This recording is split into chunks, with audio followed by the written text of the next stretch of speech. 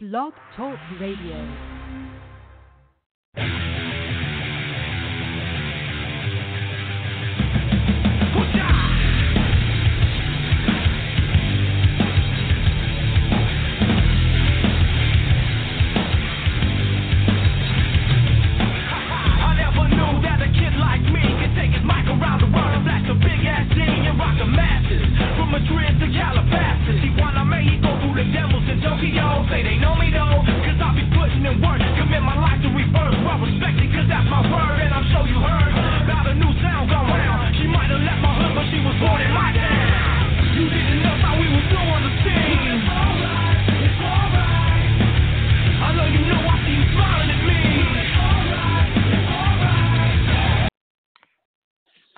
Welcome to episode 108 of Minnesota Sports Weekly.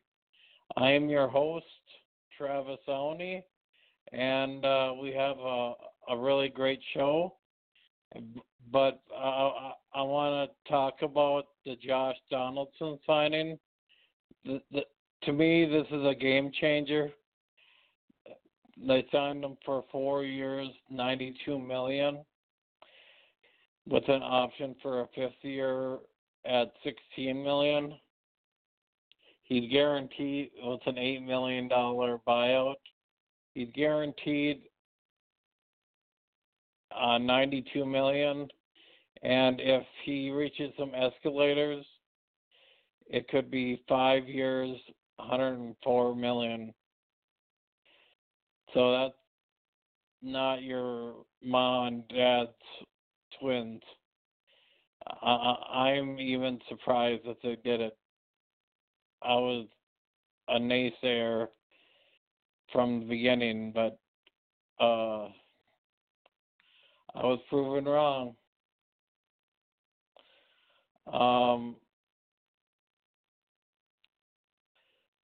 So here's how the show's going to go tonight. A lot of these interviews are pre-recorded. So I'm going to play them as they were recorded. And if you have questions, there's a chat room is open. So you can ask questions in there.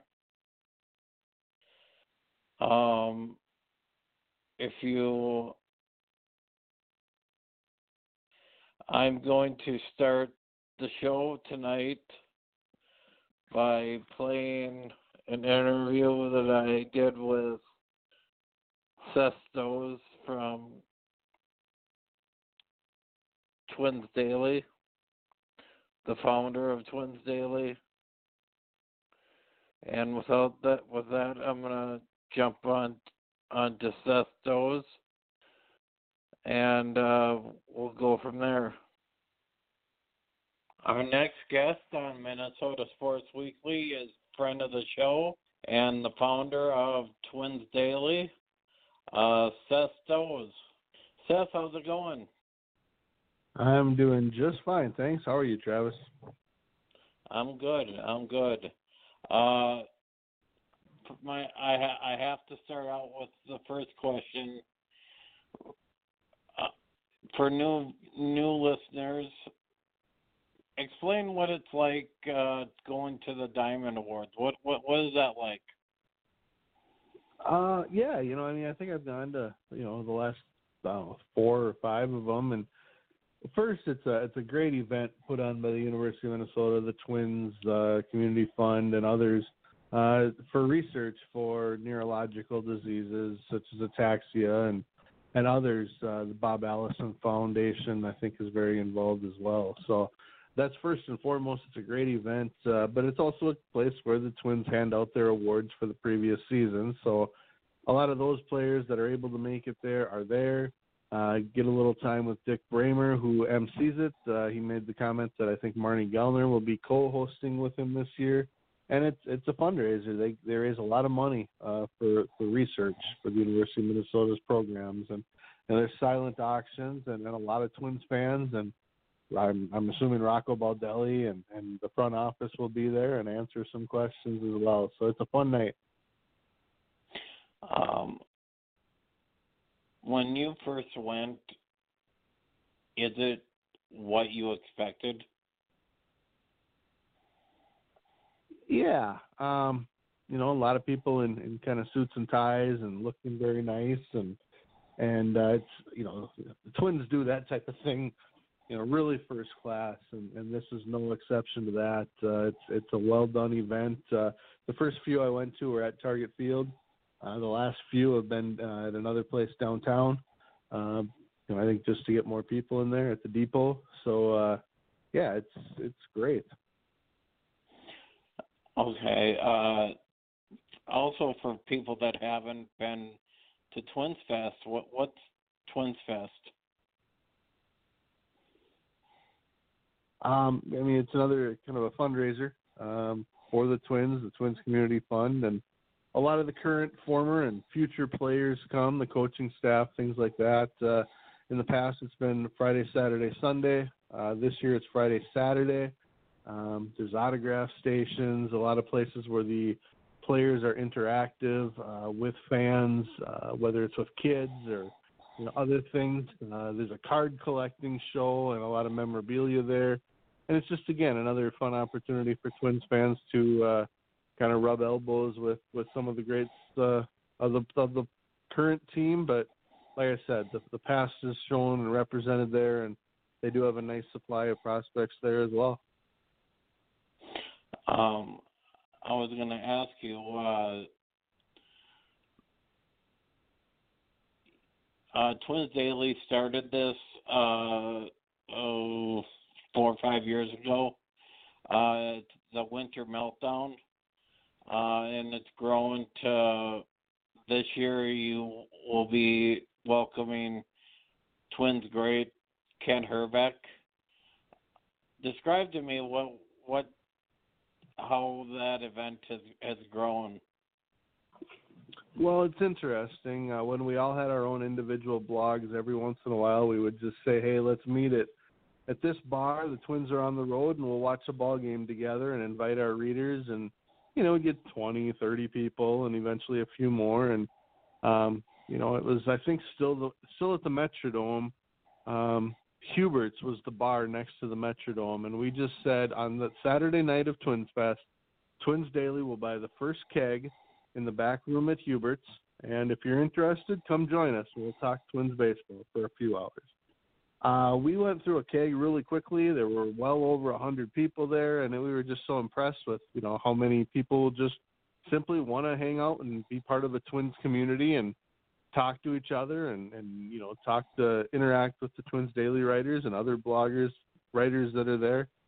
And then, it just kind of took off from there. The first year I think we'd had guests was 2014. I think Scott Erickson was there, Dave St. Peter. And since then we've been able to get good guests as well, whether it's Jock Jones or, who else? There's been so many. LaTroy Hawkins, Michael Kadire was there last year, Joe Nathan a couple of years ago.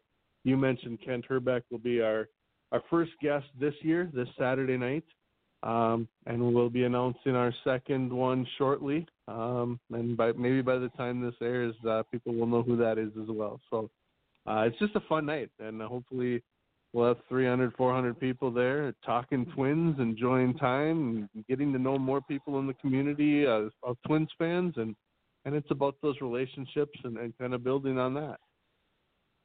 I know tickets are hard to find. Are you guys sold out, or is there tickets still available? Yeah, no, I mean, we've had them available since before Christmas, and I think they were sold out as of a week or so ago. I know that, like, Fan HQ is one of the sponsors. They've got some tickets that they're giving away. I think I saw that K-Fan was giving away some tickets. So, I mean, that's kind of how it's available at this point. Let's talk about the Twins on the on-field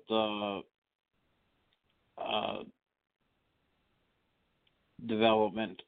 The Twins signed Josh Donaldson to a 4-year, $92 million deal that includes a 5th-year option for $16 million that could make it with escalators.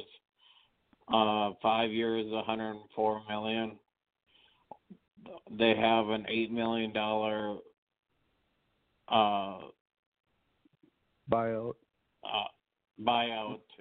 if they so choose. What's your thoughts on the signing? I mean, I've never been a big fan of Josh Donaldson, but man, he can hit, and he's a good defensive third base, a great ball player. And I think the Twins are and should be very excited to sign him. I mean, to move him into third, to move Sano over to first, and just think of the power potential in that lineup, 1 through 9, really 1 through 13. You've got some guys that'll be on the bench and maybe even in AAA that can hit, and he's a big part of that. The dollars are fine. I mean, it's obviously the risk is on the Twins, no question about that. When you're giving that kind of money for that kind of time for a guy that's already 34 and, was hurt just 2 years ago. So it's risky, but it's, one of those high risk, high reward types of moves because, and I'm stealing this from others who have pointed out it's over the last 5-6 seasons, it's been Mike Trout, Mookie Betts, and Josh Donaldson. This is the top hitters in baseball. So very nice signing. You said you weren't a big fan of his, and I've heard things that he's not a great teammate. I don't know that for sure, but that's just the rumors you hear. How can the Twins temper his overzealousness to get the good part of Josh Donaldson while tempering the bad part of his character? I mean, I don't think they'll try to do anything. They know who he is. They understand who he is. They respect who he is. And again, we don't know how that all plays in a clubhouse. So the Twins' 2019 clubhouse was really tight. So hopefully this doesn't hurt that. And I would say that based on everything you hear about Rocco Baldelli and wanting everyone comfortable and confident and feel loose and relaxed that they can play their best, as a veteran, he's got to appreciate that as well. So, I mean, I think that's probably overblown. It's certainly a concern, but I'm sure it's overblown because at the end of the day, he can flat out play. And if this team wins a lot of games, I mean, he's going to be happy. So, it's a question, but I don't know that it's a huge concern. A question I had was Miguel Sano goes over to first. Do you think Sano plays any third base, or are they going to let him concentrate on first base? It's a good question because, if Donaldson were to miss an extended period of time, would they just throw Marwin Gonzalez over there, or would they throw Ari Adrianza over there? Or, would they give Sano an opportunity to go back over there knowing he's going to miss that much time? I think any of those could be the right answer. As I'm sitting here at this moment, my reaction would be I think they'd probably go with Marwin Gonzalez at third because he also is a very good defensive third baseman. And as you mentioned, kind of keep the routine going over at first base for Sano. At the same time, I would like to see him play some third base just because if they do need him over there, that versatility, as we hear and know, is so important. It won't hurt them at all to have him play over there, once a week or once every couple of weeks because we know Baldelli will give guys time off and someone's got to play there. With the 26th man, how do you see that transpiring? Do you see like a 4-man bench and 8 pitchers or 9 pitchers and a 3-man bench? How do you see that transpiring?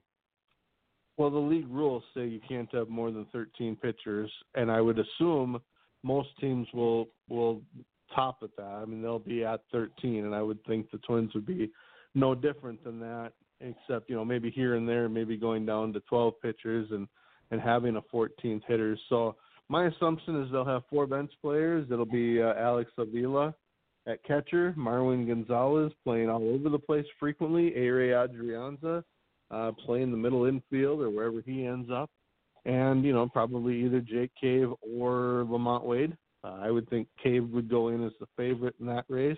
Williams Astudillo will get time, I'm sure, in the big leagues as well. Might be a guy, if they did go to 12 pitchers for time periods, that would be ready. And again, they're going to have a lot of depth at AA and AAA if needed, and it's just one call away type of thing. So that's how I think most would assume that it'll happen. But if the pitching staff is good and strong, maybe they for a while here and there can go down to 12 pitchers.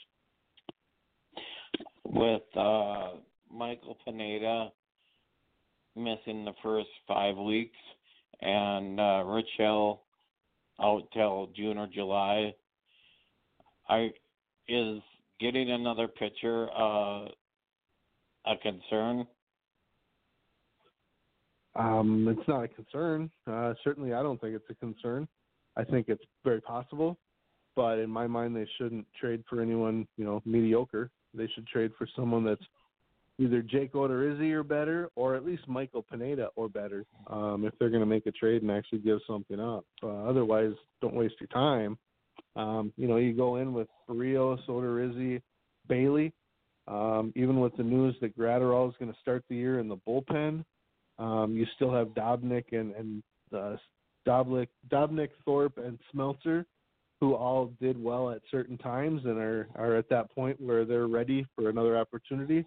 At least give them a little time until Pineda's back in mid-May and another guy. I mean, they're going to have more options coming too, and see how Rich Hill comes back.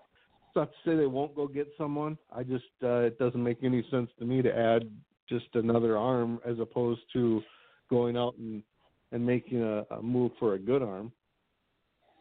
Okay. If Darren Wolfson of KSTP Channel 5 said that John Gray of the Rockies, it's not a matter of when he's traded, it's not if, but when. Would he be in that conversation that you would be interested in? Absolutely. I mean, he's good. He's not great. He hasn't put up great numbers in his time. He probably currently fits in that Barrios category, but again, that's a good category to be in, especially when you consider he's played in Coors Field, and there may be more there that he hasn't been able to reach. He's still not old. I think he's 27, maybe 28, and he's got a couple of years of team control. If the Rockies are going to trade Nolan Arenado, which I think is looking more and more likely, they're probably going to suddenly jump back into rebuild mode, and if that's the case, then they may look to trade arms. Yeah, I'm not saying that's going to happen. I'm just saying if that's the type of name that you were thinking.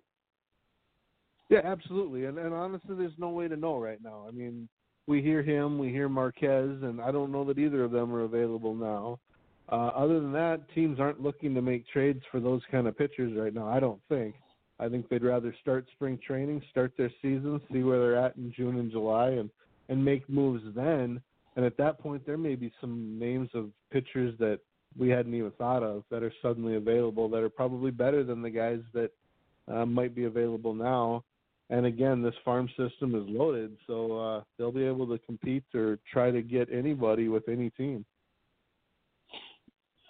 I saw your prospect list, and my question is, do you see, I'm totally going to butcher his name, you have him number 4, Jordan Balazovic?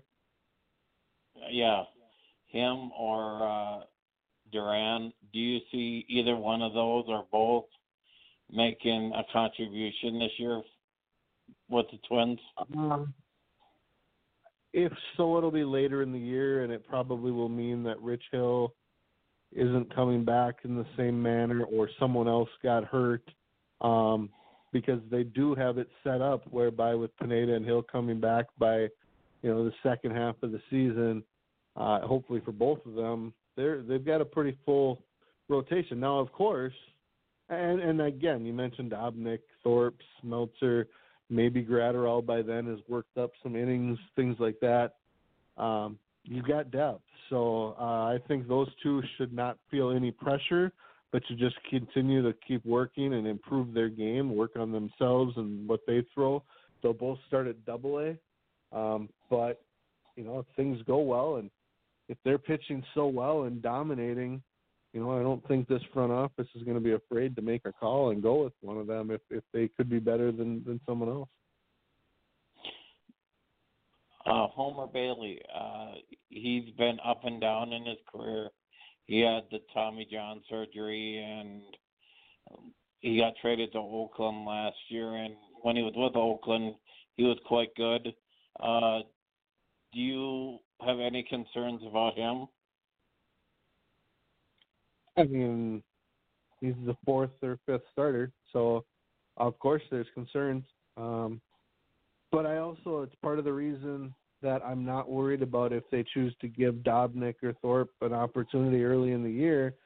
They're going to score runs, and that should give pitchers a very strong confidence that if they can go out and do their jobs and throw strikes, they can give up a couple of runs and still rack up some wins. So if they can all keep their team in the game, and Bailey is a veteran, he's 32, maybe 33 right now.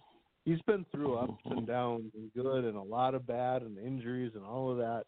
I think he's probably got the right frame of mind to be able to handle whatever's thrown at him. And that is the value in having a veteran or three around, is that more so than the stuff. He's going to be fine as long as he's healthy. He's, I think, the kind of guy that's not going to be very exciting. Twins fans aren't and necessarily shouldn't be excited about him, but he's a number 4 type of pitcher, and a solid number 4 can win a lot of games with this lineup.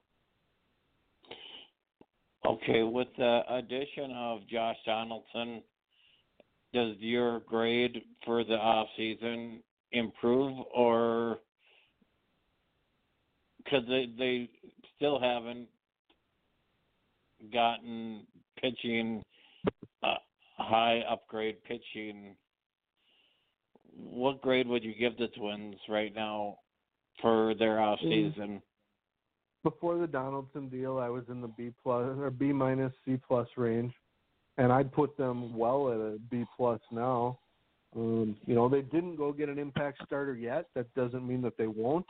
And it doesn't even mean right now is the right time. They weren't even involved necessarily, or didn't really have a chance on 4 of the 5 bigger named starters, and the 5th one isn't that exciting anyway. So I'm not worried about them not getting those guys. I think they'll keep looking, and I still think things can happen. So, I'd give them a B+. This team is good. And even, you say they haven't added high-end pitching, but, if things work out, if the guys that they've signed, they've improved, and they've got a really good bullpen potentially with both veterans and some young arms and different types of pitchers. And they've got a couple of really solid starters and some veteran types and other guys that are ready to take that step. I think this team's in a good place. But, I'm not going to give them an A, but I don't think it should be any lower than a B+ either. It's been a good offseason. That's kind of where I'm at right now with it. If they would have gotten a high-end starting pitcher, I would have gave him an A, but I think they're in a good position overall, and we'll have to see how that works out. My last question for you, then I'll let you go. Break down the AL Central for me, where you think the Donaldson signing puts the Twins, when it comes to being the favorite or not the favorite, or is Cleveland going to challenge? Is Chicago going to challenge? And your thoughts on Kansas City and Detroit? Kansas City and Detroit are going to be bad. Cleveland still has their pitchers. They have Clevenger and Bieber, and they have Lindor. So as of right now, I think they're the second place favorite, and I think the White Sox made some good moves, and their young guys have a chance to make them improve. So I think they will jostle with Cleveland for that second and third spot, possibly even a second wild card type of a positioning maybe. So maybe not. And, I mean, the Donaldson move makes the Twins the clear-cut favorite. I mean, when you asked me this a week or two ago, I think I said kind of the same thing, but I thought, maybe the Twins might be a little closer to Cleveland and Chicago, but I think the Donaldson takes the team to a new level. And as we know, I mean, a lot more can still happen. This front office has made quite a few moves in March the last couple of years, so I don't expect that they're done even. How surprised were you that they did spend the money and get a free agent like Josh Donaldson? I mean, I'm not surprised they spent the money. I think they wanted to spend the money. It was just a matter of getting someone to take it. And I think as much as we want impact pitching, to go another $30 million on Zach Wheeler would have made no sense. Bumgarner wasn't coming here. Cole and Strasburg weren't coming here. Ryu, to me, is way too risky to give that fourth year to, and I fully am behind them not signing him. I think they wanted to spend money, and I think they have spent money. They're at somewhere around 140, which is, not. I mean, it's probably close to that 50%, maybe just shy of it. So they're where they should be. I mean, I'm sure they'd love to spend a little bit more, but it's going to be a matter of can they make a trade to add an impact starter or something, and if not, I mean, they're at 140 now, and they have wiggle room too. So I wouldn't force anything at this point. I'm just surprised because they've never done this before. This is not your mom and dad's Twins spending pattern, and that's what surprises me. No, but we've always heard that the Pohlads have never been the reason that they didn't spend. Terry Ryan used to say all the time that he could have spent more. He chose not to.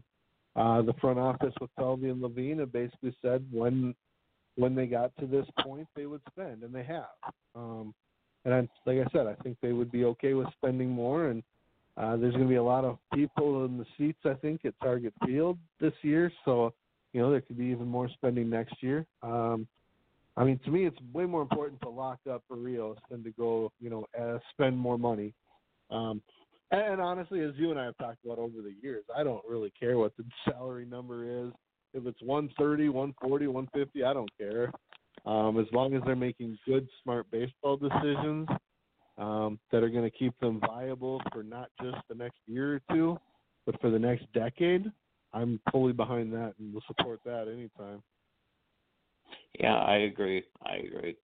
All right, Seth, have a good time down in the cities with the Diamond Awards and Twins Fest and the Meltdown.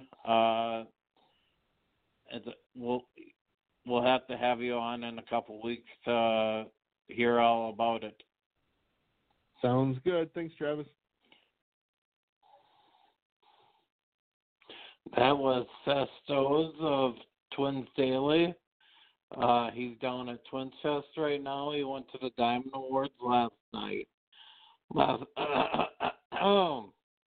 night, and he's at Twins Fest right now. It's always great to talk to Seth because he's about as plugged in as there is with the minor leaguers. our next guest is Steve Buhr from Knuckleballs.com. Knuckleballs blog, actually. And he had some interesting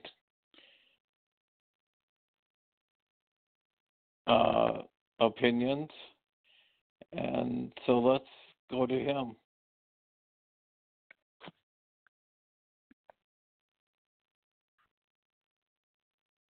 Our next guest on Minnesota Sports Weekly is friend of the show and the founder of knuckleballsblog.com and contributor to Twins Daily, Steve Buhr.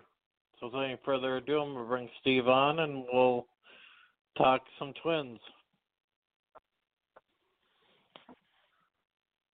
Steve, how's it going? Going well. Hope everything's fine with you as well. Yeah, I was a little under the weather, but I'm starting to feel better, so that's a good sign. My first question for you is, what was your reaction when with all the rumors out there, when it actually happened that the Twins signed Josh Donaldson? Well, as you know, anybody who follows me on Twitter or anything would probably point out very quickly, I've been doubtful that it would happen. I honestly did not think that would happen. I did not think the Twins would open the checkbook up and write that kind of check. I have been consistently I'll believe it when I see it kind of guy. And sure enough, they did it, and so I have to believe it. And I think you have to give him credit for it. I think I think that he, along with, the obvious guys, Cole and Strasburg and maybe Wheeler, those four guys were the top guys available, and they went out and got one of them. So I'd give them all the credit in the world, and I'm excited about it.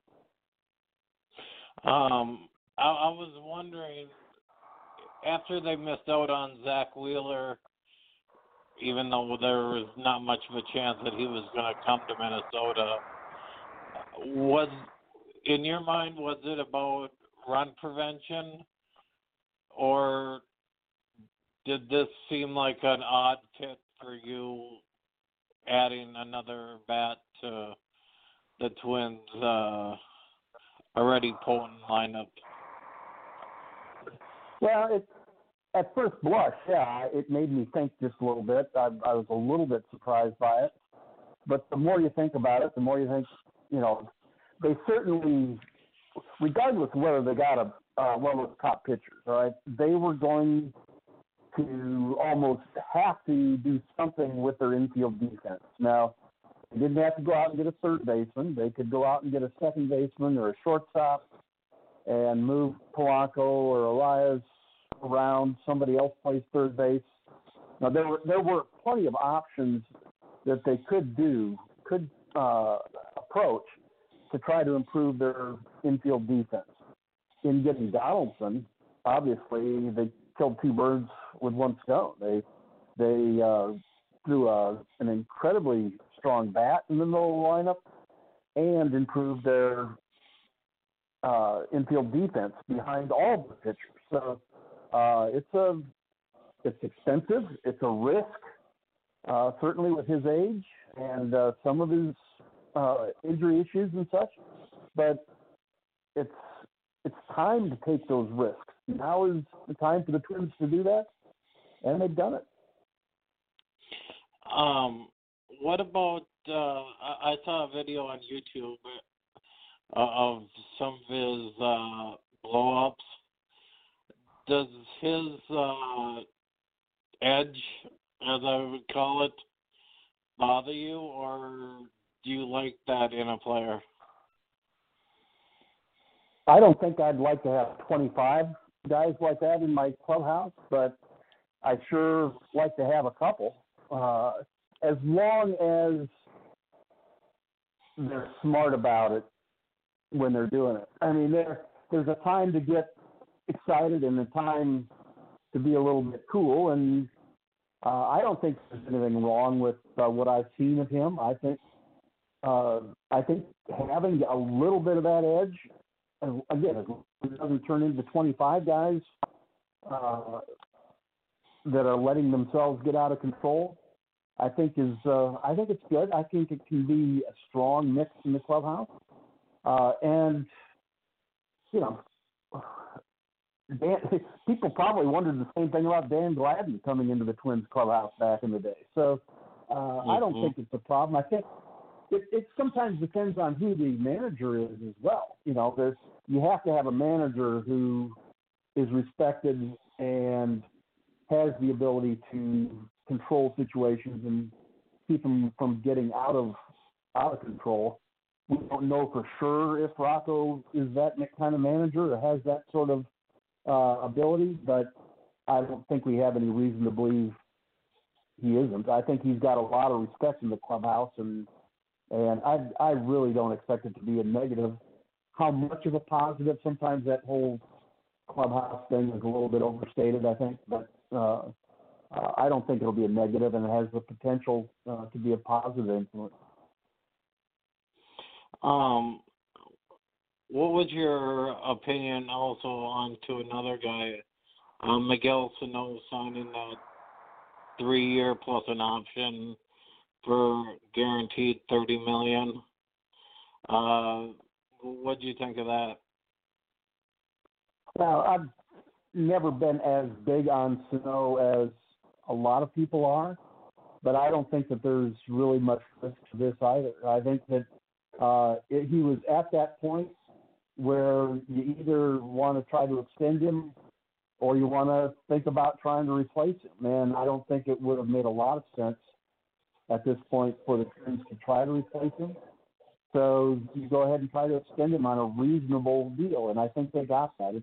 I wouldn't call it a terribly team-friendly deal, but it's not an extreme player-friendly deal either. It's not a deal that, let's say, a year or two down the line, there is a deal offered where you might want to get a decent return, maybe a top-of-the-line pitching prospect or something for a Miguel Sano. If you want to do that, this contract's not going to preclude that from happening. Nobody's going to worry about having to pay him too much. It's a fair deal. It made a lot of sense, I think, to get it done right.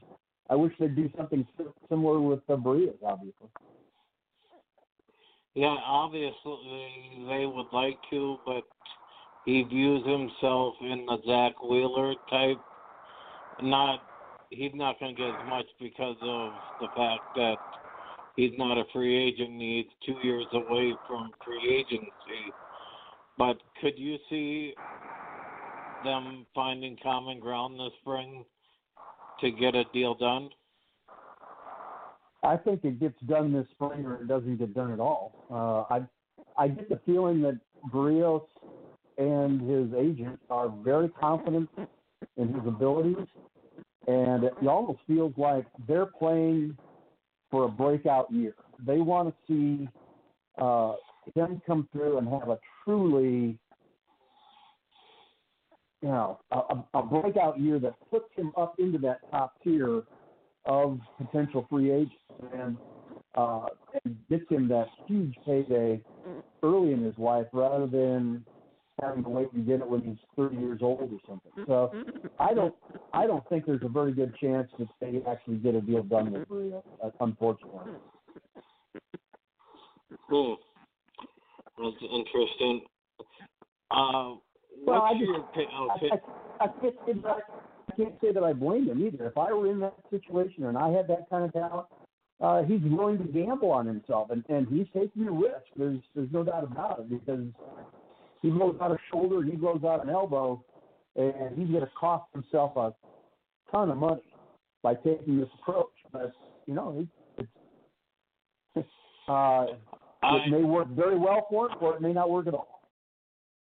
I'm one of those people that believes that pitchers should take the money and position players should bet on themselves? I think that's a logical approach. Yeah, I don't disagree with that. I think if I were a pitcher, that's how I would approach it. If somebody wanted to basically set me up for life, and I could still foresee myself being a free agent at age 30, 31, something like that, I would absolutely do that as long as I think it's a fair deal. And I like the clubhouse I'm in, and I like the environment I'm pitching in, and the city I'm in, and that sort of thing.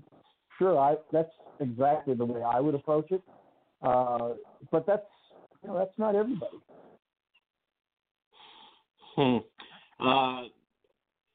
Another guy I want to ask you about that's really betting on himself is Jake Odorizzi. He took the qualifying offer, 17.8, and they can't offer him a qualifying offer next year. So if he doesn't have a good year, he kind of is up a creek. Do you foresee a good year out of Odorizzi? I think so. I think he'll have a good year, but you also have to just imagine, don't you, that he's kicking himself for taking that offer now. I mean, I don't blame him for doing it, because I would have too after the last 2 years of free agency and the way things were dragging on until January, February, into March before some of these guys were getting any kind of contracts. And a lot of the guys that turned down qualifying offers were having to settle for lower offers. I mean, absolutely, I don't blame him for taking that. And as a Twins fan, I'm glad he did. And I probably would have too. But then the ink isn't even dry on his accepting the qualifying offer, and all of a sudden the starting pitcher market blows up, and guys are signing 3, 4, 5-year deals. He'd have obviously been very, very popular in the free agent market the way it turned out to go this year. But it's hard to I kind of feel for the guy, because he just picked the wrong year to take that qualifying offer. But I think he'll do fine. I don't know that he'll be worth that $17, $18 million. Will he have that good a year? Maybe, maybe not. But I liked what I saw out of him last year, and I think he'll be he's going to play a huge role for the Twins, obviously, for better or worse. What's your thoughts on the young guys being, unless there's a trade, being in control of the 2/5 of the rotation, and Dubnyk, Thorpe, and Smeltzer? Are you optimistic about those guys or pessimistic? Well, I feel pretty optimistic that one out of the three will be effective enough early in the year to get you through. Whether 2 out of the 3 are likely to be that effective, I don't know. Now I start to get a little nervous about it. But the fact that you've got the third guy then that you can shuffle in there at the first time that, let's just pick names here. Let's say Dubnyk and Thorpe start the season in the rotation, and Smeltzer's a phone call away in Rochester. Well, Dubnyk or Thorpe, one of them has a couple of bad outings out of the gate. You got Smeltzer there right away. It's not like if one of those guys fails, you have no options, So you've got a little bit of a cushion there. I would feel much more comfortable if one of those spots was filled in by somebody with a little more pedigree to them, a little more history, some experience. But there's nobody left on the free agent market that I'm the least bit interested in. And so it would have to come as a trade. I'm not interested in trading for a number 4 starter. I mean, you might as well let the kids get their innings in if that's the best you can do. Yeah, I'm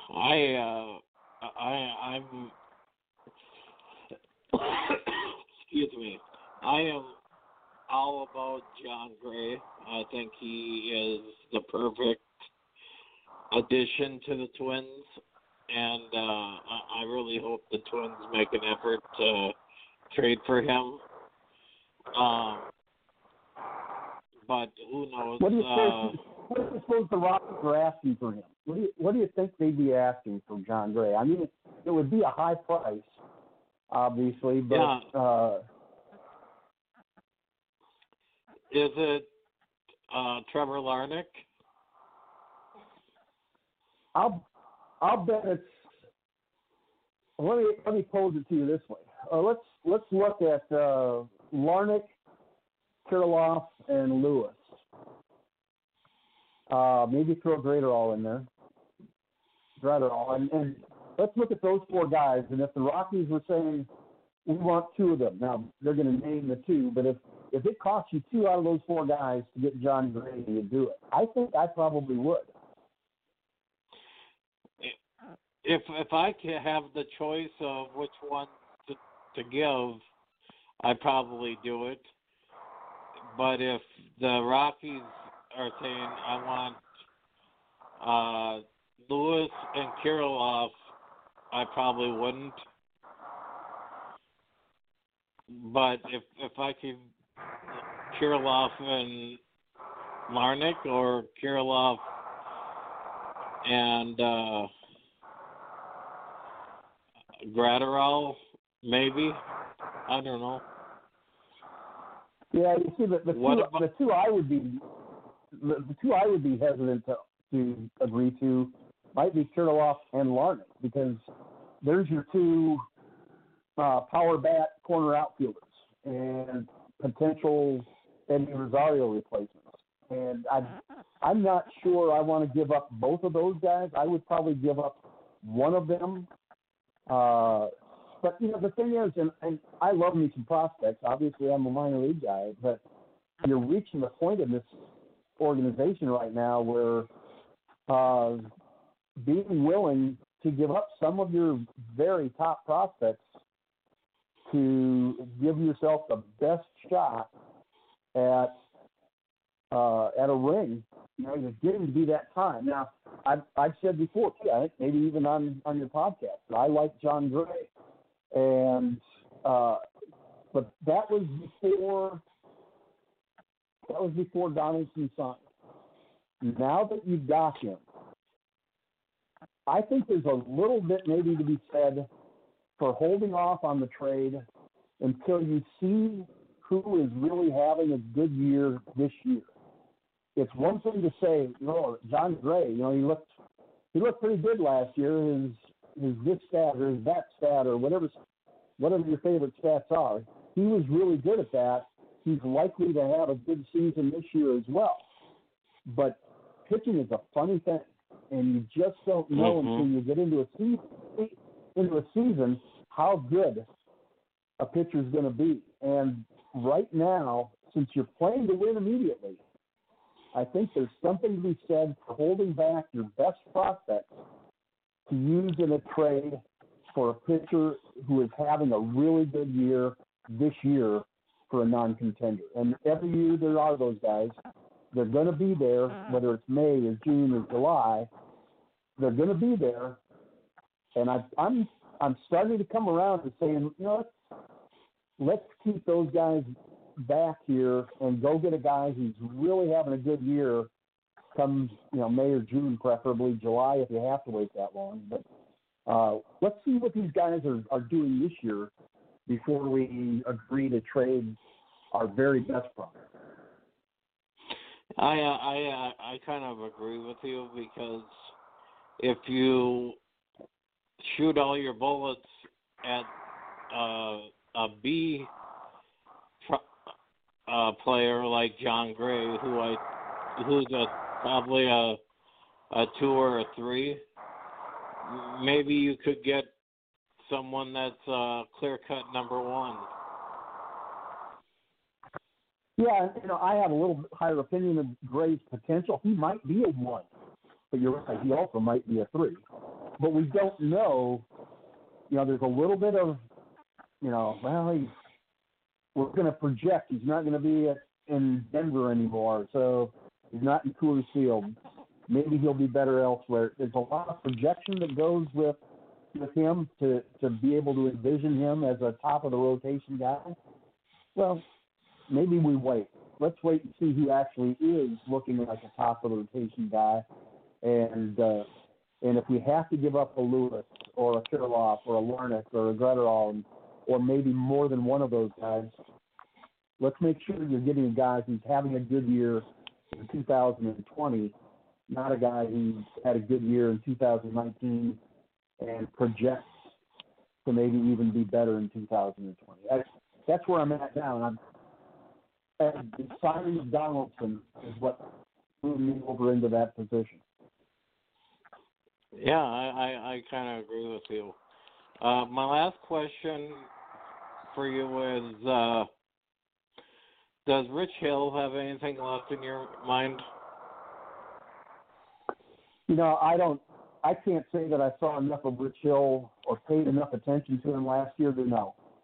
I think this, and this is going to sound a little funny maybe coming from a guy who hasn't been the biggest supporter of the Twins front office, but I'd like to think that those guys know what they're doing.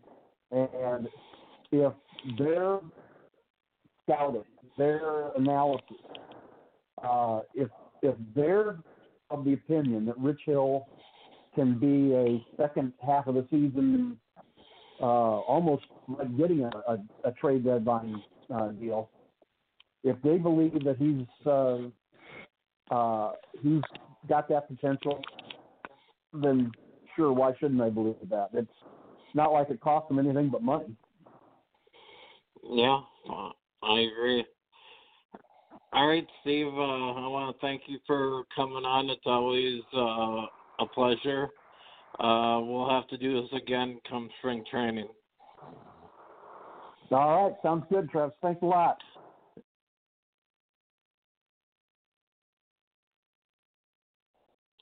That was Steve Buhr with his opinion on the Twins. He's a great guy, and he gave his opinion, and I kind of like the opinions that he gave.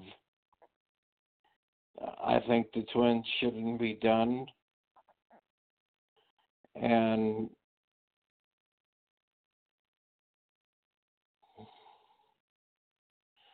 we'll have to see.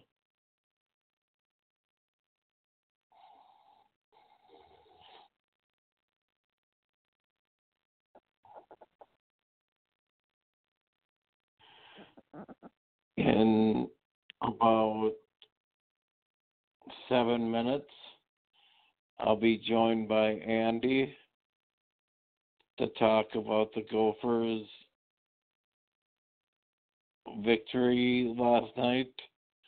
They won 62-59 over Ohio State. And I'm going to ask him about the recruiting.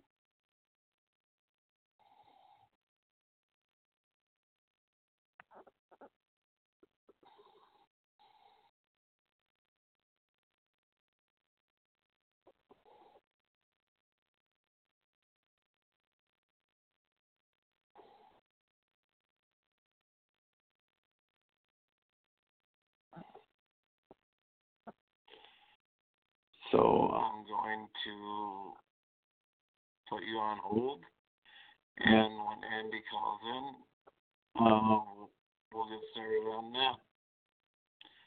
All right. Goodbye.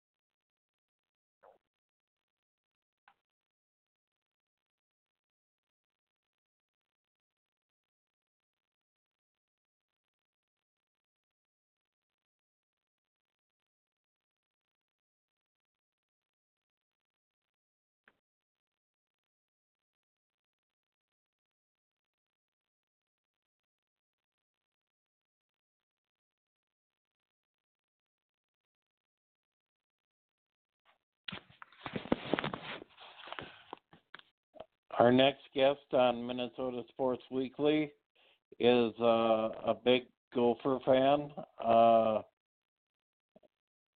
We know him as Andy. He also on Twitter is He Hate Me. So without any further ado, I'm going to bring Andy on the show and we'll get at it.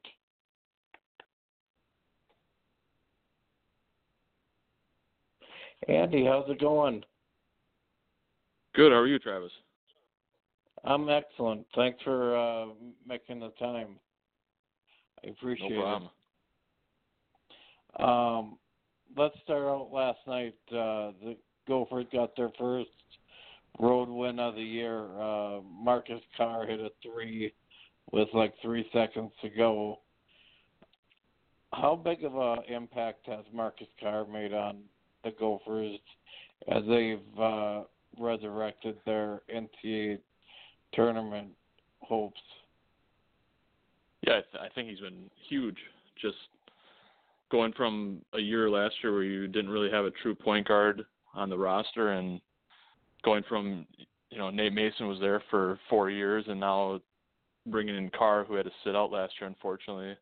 I think he's really put the team on his back in certain aspects. Oturu has been having a great year too, and he's getting all the accolades because he's a future NBA first-round pick likely. But Carr really is the engine of the team. He's out there for pretty much the whole game. He's averaging almost 37 minutes a game, so that kind of tells you he's either going to play the whole game or he might sit out for a 2 or 3 minute period here and there. But he's been unbelievable. Speaking of Oturu, he's been struggling with the double teams. What can he do to counteract that?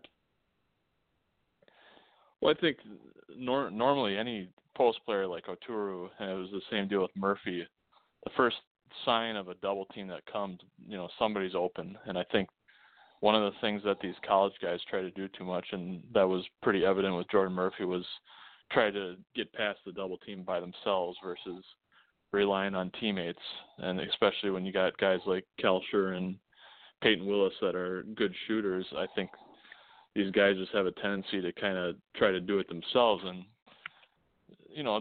there's plenty of times where it does work out, where he's able to get past the double team, but you still would like to see some quicker passing, quicker decision making, where when that ball comes in, then you kick it back out once the double team shows, and then as soon as that guy moves back, then they try to get the ball back into the post and let him go one-on-one. But yeah, I think there just needs to be quicker decision making when those when those guys see that extra defender coming.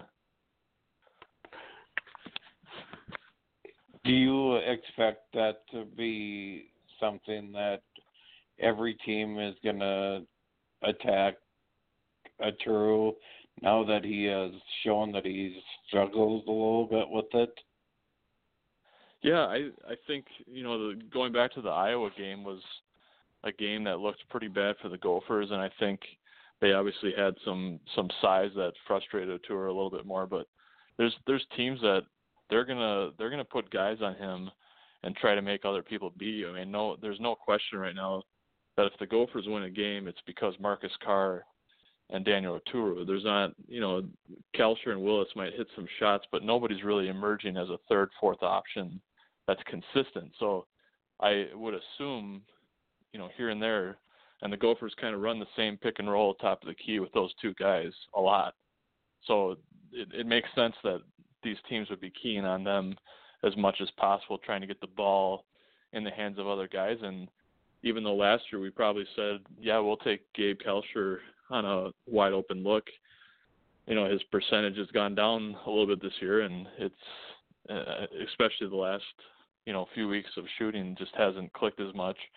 But I think he's one of those guys that can rebound from a shooting slump. So at this point, I would assume every single team is going to just as much as possible try to slow those two guys, slow them down, and then try to make the other guys beat them. What do you think about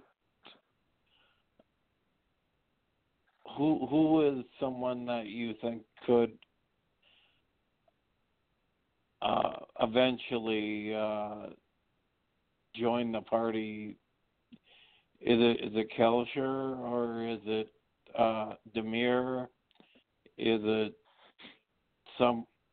or are we basically stuck with just Arturo and the point guard? Well, I think it's for sure it's Kelcher and Peyton Willis. I mean, those are the two guys that you got to key in on, and they have shown some signs lately of hitting shots, and I know Gabe's last two games he scored a little bit more than what he did the previous weeks, but the shooting percentage hasn't been that great. But getting Willis back too, I mean, when you have those two guys on the wing, and especially when the attention that Carr and Arturo demand, those guys have to be ready for open looks, and I think they do get them. It's just a matter of in the Rutgers game, you saw some struggles on shooting. And I think it seemed like last night went a little bit better when those two had opportunities. They did come through, and that's probably why they walked out with a win.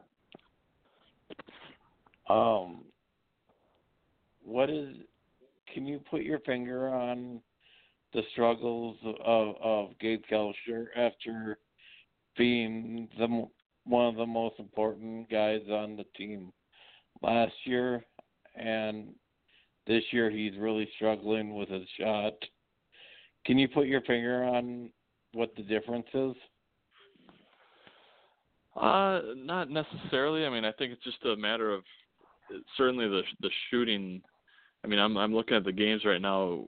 At Purdue, 3 for 10, Northwestern 2 for 6, Michigan State 1 for 6, 1 for 5, 0 for 7. I mean, it's one of those slumps where you're not quite sure what's going on. I think the other issue that you see too is the minutes. Outside of the Northwestern game, which was a win at home, he's playing in the upper 30s in minutes every single game, and I think there can be something said for, he's a very good on-ball defender, and I think they do use him a lot. He was the guy, obviously, last year that would chase around Carson Edwards from Purdue. So I think the easy solution is trying to get more minutes for someone like Trey Williams to give a little bit more of a break to Kelcher to keep his legs a little more fresh. But that's an issue now the last 2 or 3 years that Pitino's had, where he just doesn't really trust the bench, especially in the guards. So he'll run out Carr and Kelcher for nearly the entire game. Willis has been hampered with an ankle injury, so he's usually the guy that does get a break for Trey Williams. But I think as the season goes on, they definitely need to get Trey Williams a little more minutes, especially covering for Kelcher, just to keep his legs a little more fresh.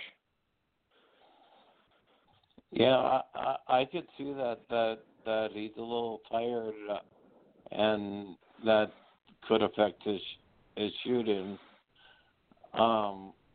Okay, on Sunday they face Michigan State, who's coming off a loss to Indiana. What do the Gophers need to do to come out of that with a victory?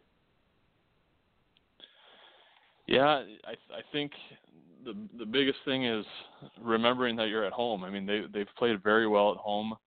Obviously, they lost the game against DePaul at home, but other than that, they've been a really, really good team. They've knocked off some good teams at home, and hopefully the momentum that they've had can carry them through this. But Michigan State seems like it's one of those teams that every time they play them every single year, it's almost like they're in awe of what Michigan State accomplishes, and Tom Izzo always comes in, and I think Tom Izzo brings his team saying this is a team we know we can beat. They generally have a deeper bench than Minnesota, so they're always physical, and that might be an area where the Gophers don't quite match up so well just because they have a short bench. They don't rotate a lot of guys, and if there's any foul trouble with Oturu, they're in really big trouble. I can't think of his name now. The matchup between Carr and the point guard for Michigan State should be a good one. Yeah, Cassius Winston. Okay. What does Carr need to do to neutralize, or at least?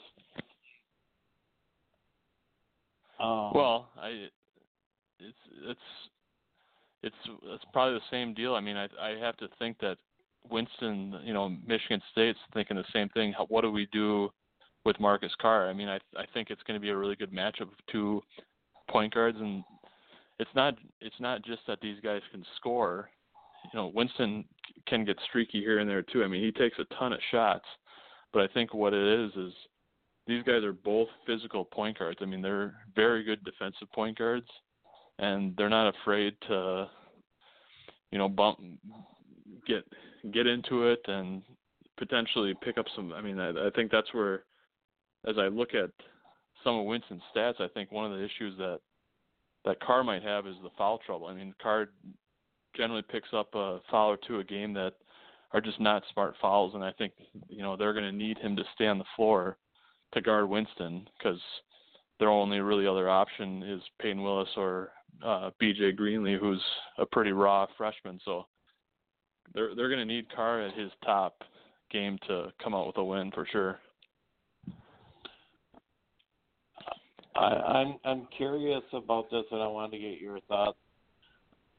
Do you see Carr and Naturu leaving after this year, or is there a chance that they'll stay? I think Oturu is a guy that right now could be, it's probably a 50-50 situation, a coin flip of whether he stays or goes. And the reason I bring that up is because I know Ryan James, I believe, has said that Oturu might be on track to graduate in 3 years. So there's a possibility that academically, he says, I can stay one more year, get my degree, and then still be a first-round draft pick in the NBA. He's got tons of potential. I think he's for sure an NBA player. I mean, no question right now. It's not like a Jordan Murphy or Amir Coffey situation where you think they're good enough to play in the NBA, but, it has to be the right situation and all that. Oturu for sure can play in the NBA. You wish he was a little bit taller maybe to be a true center in the NBA, but he's got the skill. So if he left after this year, it wouldn't surprise me. I mean, if he's got millions of dollars waiting for him on the other side, I don't think anyone would fault the kid for doing that. But I do see a scenario where he he says, I'll do one more year. He obviously loves college. He's a pretty big proponent of the U of M, so I could see him staying. As far as Carr, hard to say. I think he's had an up and down year. The times when he's been up has been pretty high, so that's been fun to watch. I would anticipate he's back for another year, but if he has a really good season next year and plays with a little more consistency, I could see him leaving too, because he is technically next year in his fourth year of college after sitting out last year. So it's you could definitely see a scenario where both are back next year, but then not the year after. That's kind of what I'm thinking, because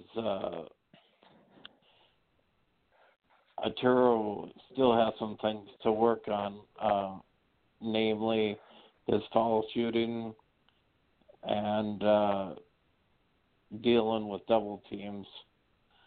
I just have a couple more questions, and I'll let you go. What do you think the odds of getting Carolyn Walton? I've asked you this before, but this is the first time I've had you on the show asking, do you think we can get Walton, or is that going to be a tough get? Well, I think they can get him. I mean, I'd say that for those who aren't familiar with Kerwin Walton, he plays at Hopkins. He is he's a top 50, 60 recruit in the nation. He's a wing. For whatever reason, didn't commit this spring or this past fall when a lot of the schools like North Carolina, Arizona was hard after him. I think Texas, we've heard Vanderbilt, we've heard Iowa State, Creighton, and now there's Georgetown, and you can't. It's hard to even keep track of all the schools. He has so many schools still after him, and I think even recently North Carolina had an assistant at one of his games, so they might not necessarily be out. But anyways, Walton is a big-time prospect. Do the Gophers have a shot? Yes, because they're local. I think there's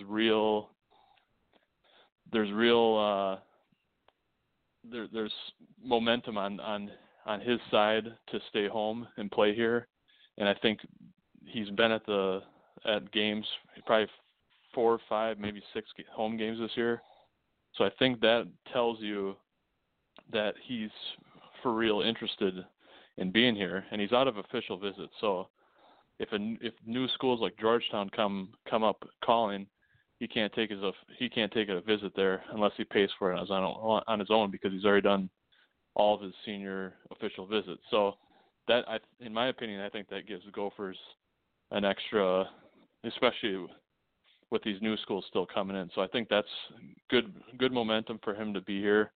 And I think the more he watches this year, I think Pitino's done a great job of giving players like Carr, Oturu, and then Willis and Kalsher, he gives them a lot of freedom, and I think that's where someone like Kerwin Walton could say, you know what, why wouldn't I come here? Why wouldn't I stay home? There's a great situation here. The Gophers, even though their record isn't great this year, they've won some big games, so I think this would be a good spot for them. Yeah, I think it's 60-40. Is that too high of a percentage?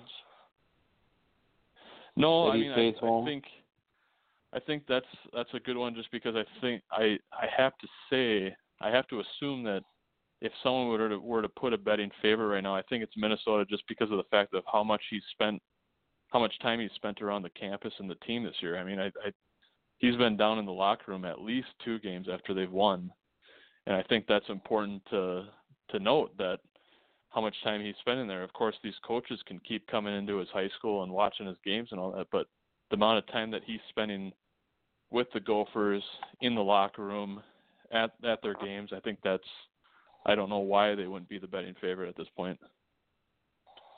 Yeah, I agree. Last question, and I'll let you go. do you think this is a NCAA tournament team? And if so, what do they need to do to lock up a bid? Well, it's hard to say right now if they have. You know, I would have said a couple weeks ago probably not. I mean, maybe a bubble team or one of the first teams out. But the fact that they've put together some really good wins recently, of course, now beating Ohio State almost looks bad on their resume because Ohio State's 2-6 in the Big Ten now. But I think if they continue to hold serve at home, I mean they're 11-8 right now, so 5-4 in the conference, which means you got 11 more games in conference. If you can go 6-5 in those 11 and get to 17 wins, get one in the Big Ten tournament. I mean I think you're putting yourself in a position where you could be there. The problem is there's a lot of really good Big Ten teams right now. Of course, I mean you got Michigan at 2-5 in the conference, Purdue at 3-5, and then obviously Ohio State, which was a top 5 team there for a while. Or they're sitting at 2-6 in the conference. So it is going to be interesting to see how the whole conference. I mean, there's no way 12 out of 14 teams make it in the Big Ten. So the next 2 or 3 weeks should really tell us who's going where. And as long as the Gophers keep holding at home, I think they're putting themselves in a position where they should be in the tournament. But if they would have won one or two of those early season games that they lost, I think we'd for sure be talking about a tournament team right now. Joe Lenardi today had them as one of the last 4 teams in, so that's something to think about. They're at least in the conversation. Yes. Which is a good sign. All right, Andy, I want to thank you for making the time. It's always fun to talk Gopher basketball with you. You have a good night, and we'll talk soon. Thanks, Travis, for having me. Yep, thanks a lot. Good night.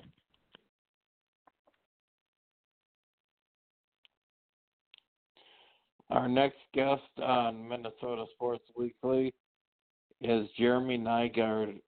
He is a contributor to Twins Daily.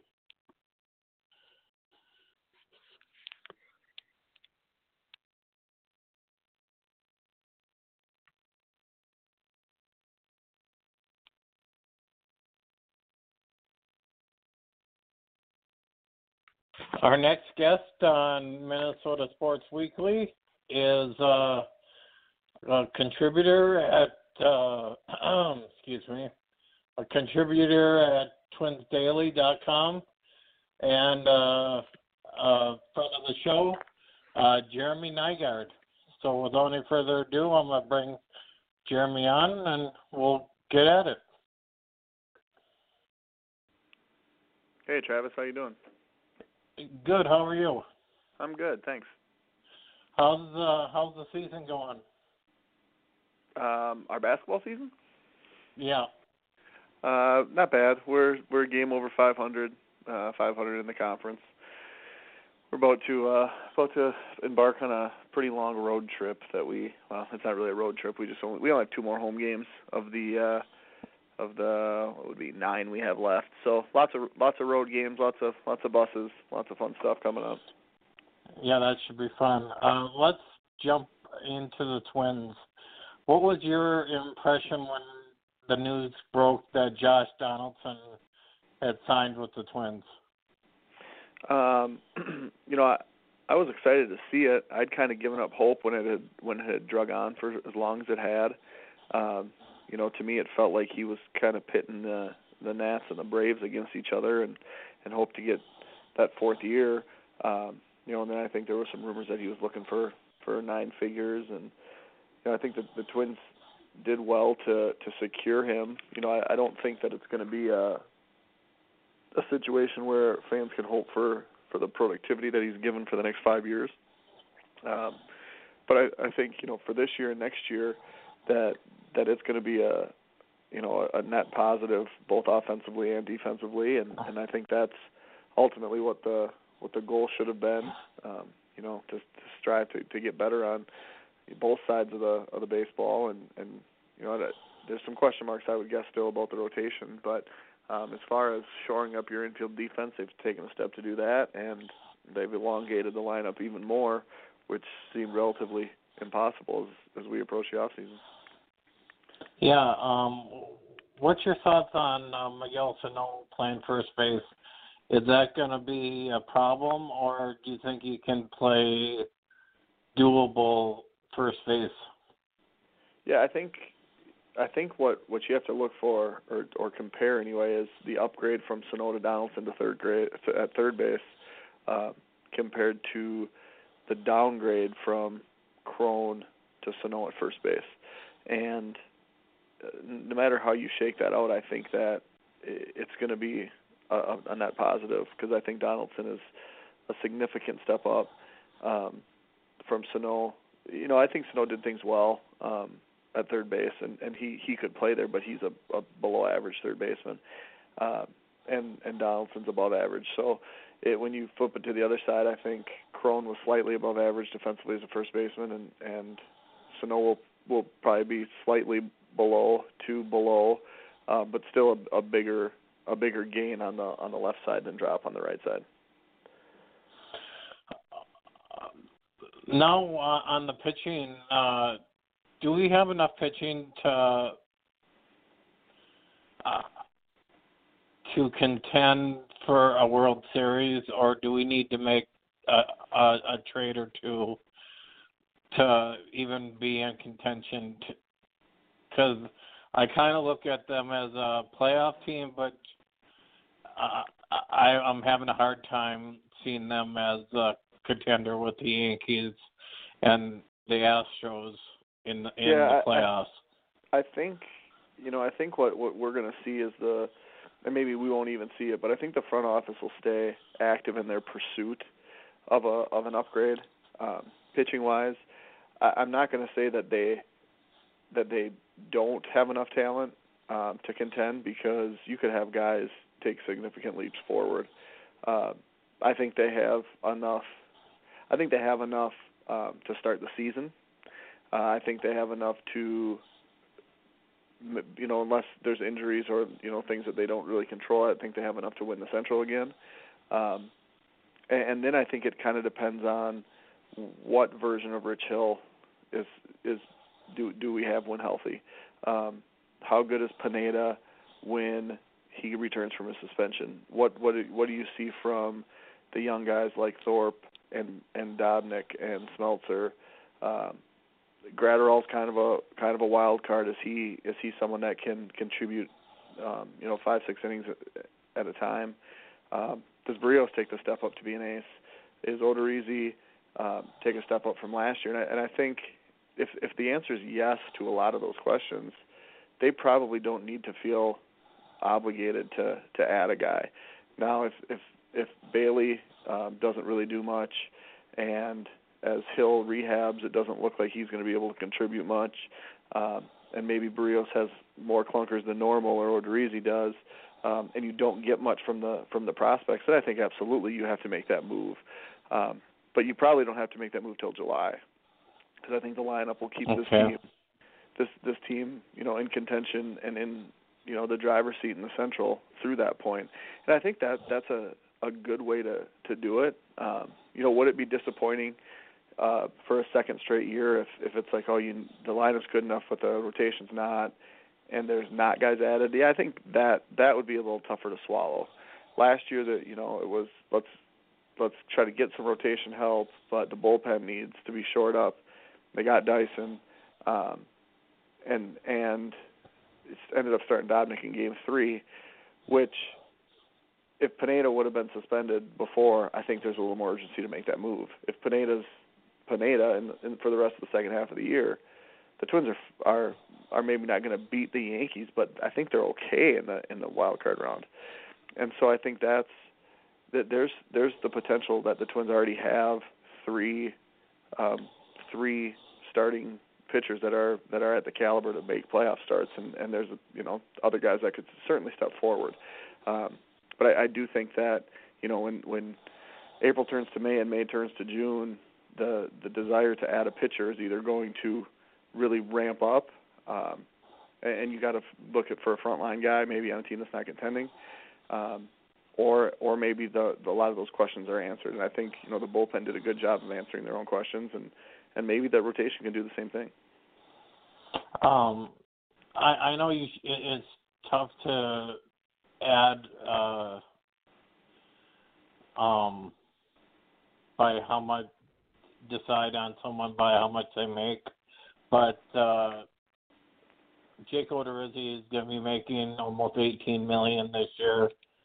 Is there more pressure on him to up his game, or is that just a hot take?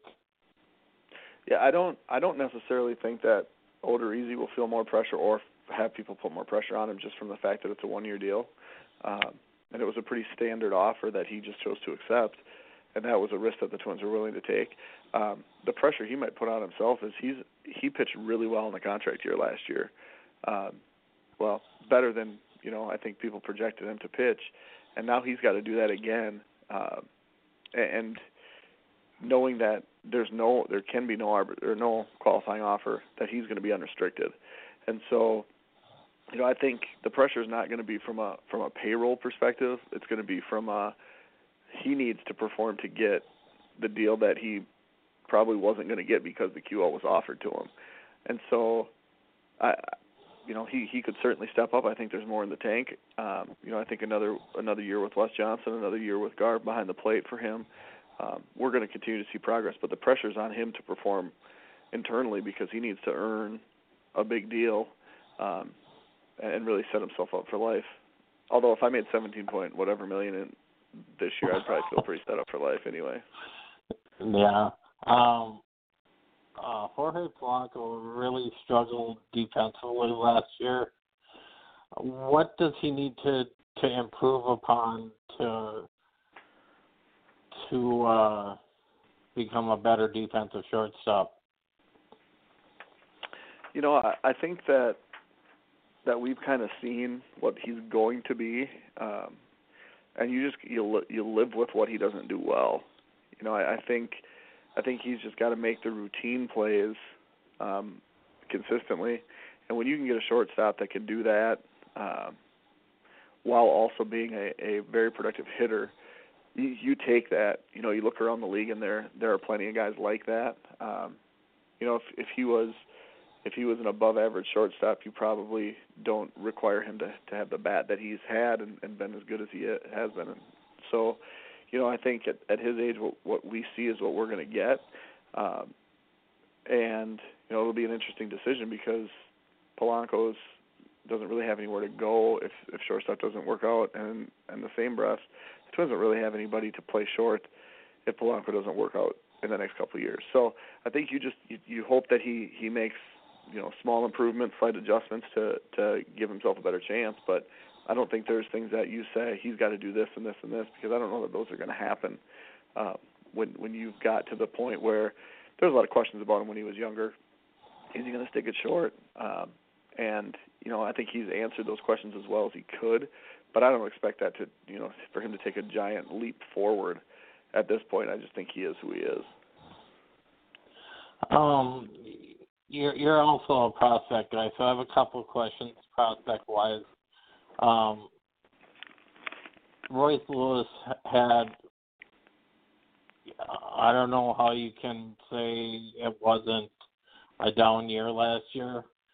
What, in your mind, does he need to improve upon to maybe push Polanco out of shortstop? Well, I think there's a lot of questions. I think for him it's the being consistent all the time as well.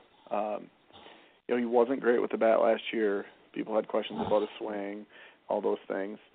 But I think the evaluators, the people outside of the organization, with his confidence, there was talk about, too much swag, and I don't think any of those concerns start in the organization. He's a confident dude. He's a really good teammate. Is shortstop going to be his long-term home? I don't know that. Could he end up at third after Donaldson potentially? Could he end up at center if Buxton doesn't work out? Could he end up at second? I think all those are options. But the reality is that he, played a little bit in Double-A last year. He's only less than a handful of years removed from high school. Like, you can be patient with the guy. Polanco's not going anywhere. He's under contract for a bunch more years. Like, let Lewis develop.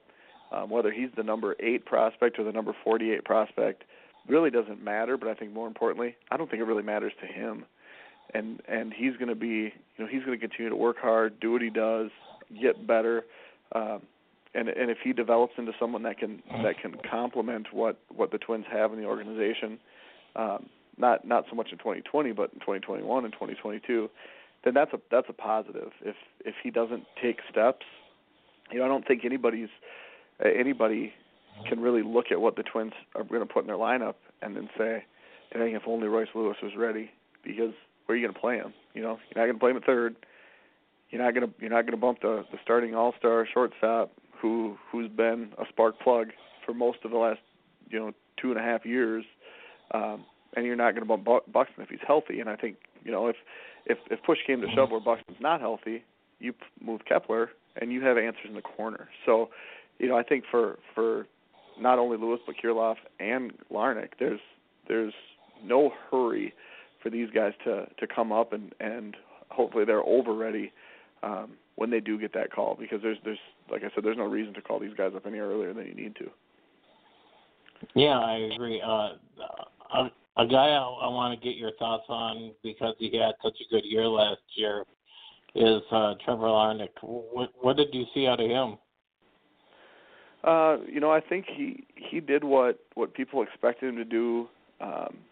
Just a little bit later, he didn't hit for a ton of power. I don't seem to recall coming right out of the draft, but then started to show more of that power in a tough hitters environment in the Florida State League. So, he progressed a lot, was healthy for a whole year, hit the ball well, and is a serviceable outfielder. So I think just doing, kind of meeting expectations for him was the big thing. And going, having most likely him, Kirilloff, and Lewis at Double-A to start the year, there's going to be a lot less pressure on any of those three because they'll protect each other in the lineup. So I think, I have him. If you bought Seth and Tom's book this year, I have Larnach at number 4, behind Gratterall and Lewis 1 and Kirilloff 2. But I think Larnach is someone that can potentially be an answer in a couple of years, depending on what happens with Rosario's status, being a free agent after not this year but the next year. But also, like we talked about with, do you need to go find a pitcher at some point? You can deal from your prospect capital, and I think all of the prospects are really guys that could be in that conversation to go get help if and when needed. Is there anyone that, in your mind, is untouchable? No, and there shouldn't be. If a guy can provide value to the organization, I think that's what you look at moving them. And if their perceived value, outside of your organization is much higher than it is within the organization, those are the guys that are easiest to trade. But on the flip side, when your perceived value you're not going to get your perceived value because the other teams don't value a guy as much, those are the guys that you don't trade. And so I don't. If the Twins feel so strongly about Lewis, and the rest of the league is lukewarm on him, well, he becomes a guy that isn't untouchable, but teams aren't going to agree on his value. You can't move a guy like that, and I don't think that there's the untouchable guys would be the guys that you think is the best prospect in baseball, and other guys treat them like they're, a really good prospect, and you're not going to agree on value. But I don't think it's responsible to ever say, yep, untouchable. For a team, for a contending team especially, I think the reality is when you look down at the White Sox, they probably value their guys a little bit differently because they're going to bring them up young and they're going to let them develop. And there's not a lot of teams they're going to be able to call and say, hey, trade us Lewis Robert, and it'll help you, right? So that the White Sox will be like, well, we're not going to trade him. But I don't think that the Twins are in a position where they have to do that. If there's a call that's made and it's like, hey, we can get this guy that's going to help us right now at the cost of any of our prospects or any, potentially two of our prospects or two of our higher prospects, then that's a move that you absolutely have to consider. So long story longer, no, untouchable doesn't really exist, and it shouldn't. All right, Jeremy, I want to thank you for making the time. I know you're a busy guy. Good luck on the rest of your season. Yeah. And you have a good day. Yeah. Thanks, Travis.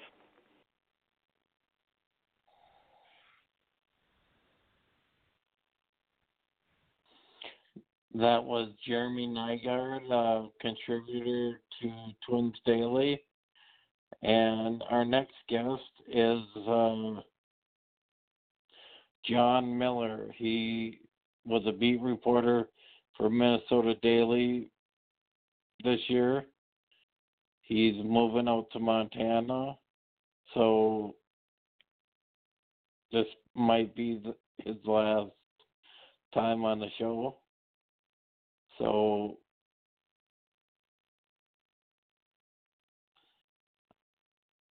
we talked about baseball. So I'm let you listen. All right.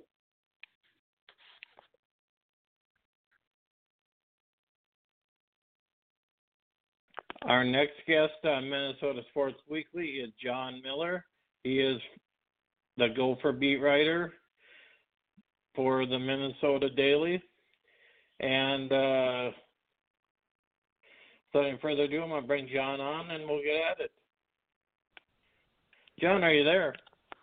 I'm here, Travis. How you doing today? I'm doing excellent. How are you? I'm good, just living the dream. Okay, my first question is, what was your initial impression when you heard that the Twins had signed Josh Donaldson? I loved it.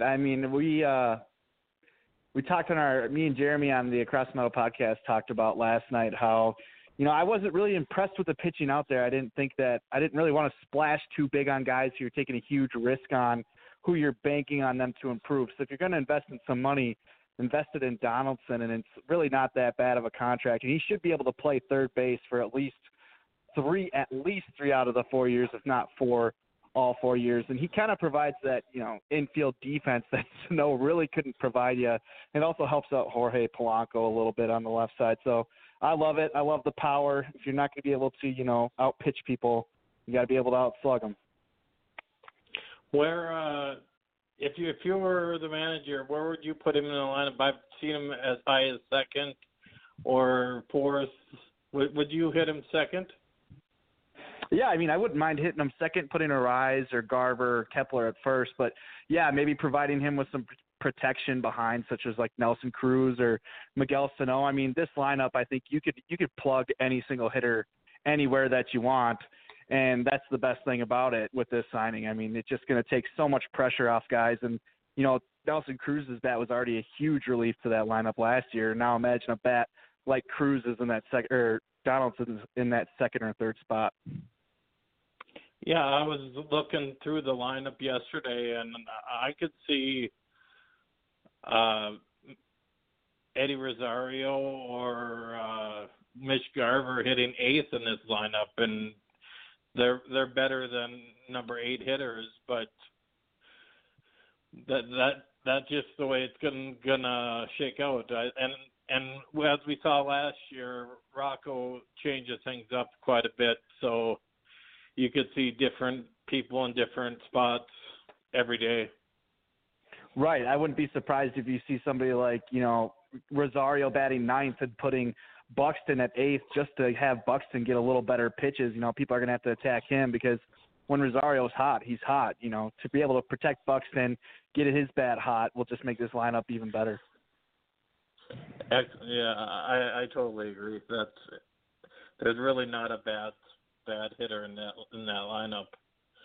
Right. And like last year at this time, we were worried about Buxton's bat. Now we don't even have to worry about it. Like he can just go out and field and, put up a 260 average like he did last year.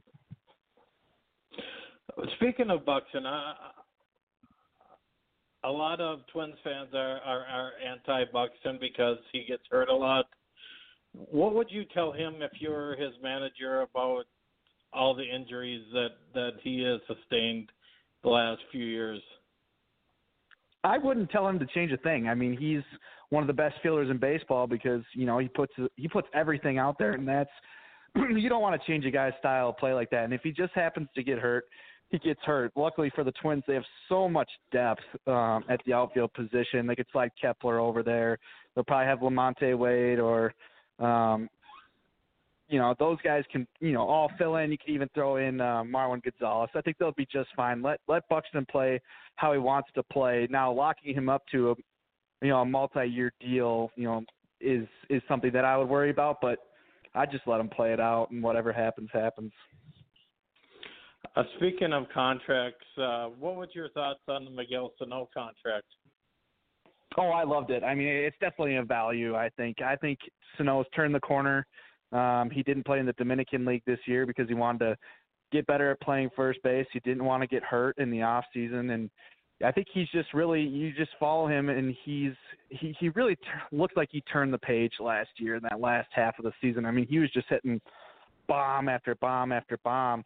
The only thing I'm worried about with him is just his glove at first base. But, I mean, he could, say Cruz retires after this year, then he can just play DH and just hit 35 to 40 bombs a year. So, to me, it's a bargain. It's a good deal for both sides, and he's just going to, he's going to go out there and hit dingers and strike out a ton. Now, whether he can scoop or not, like we saw with C.J. Cron, is going to be the big thing. He's got to get that glove down. First base is a pretty important position when it comes to fielding.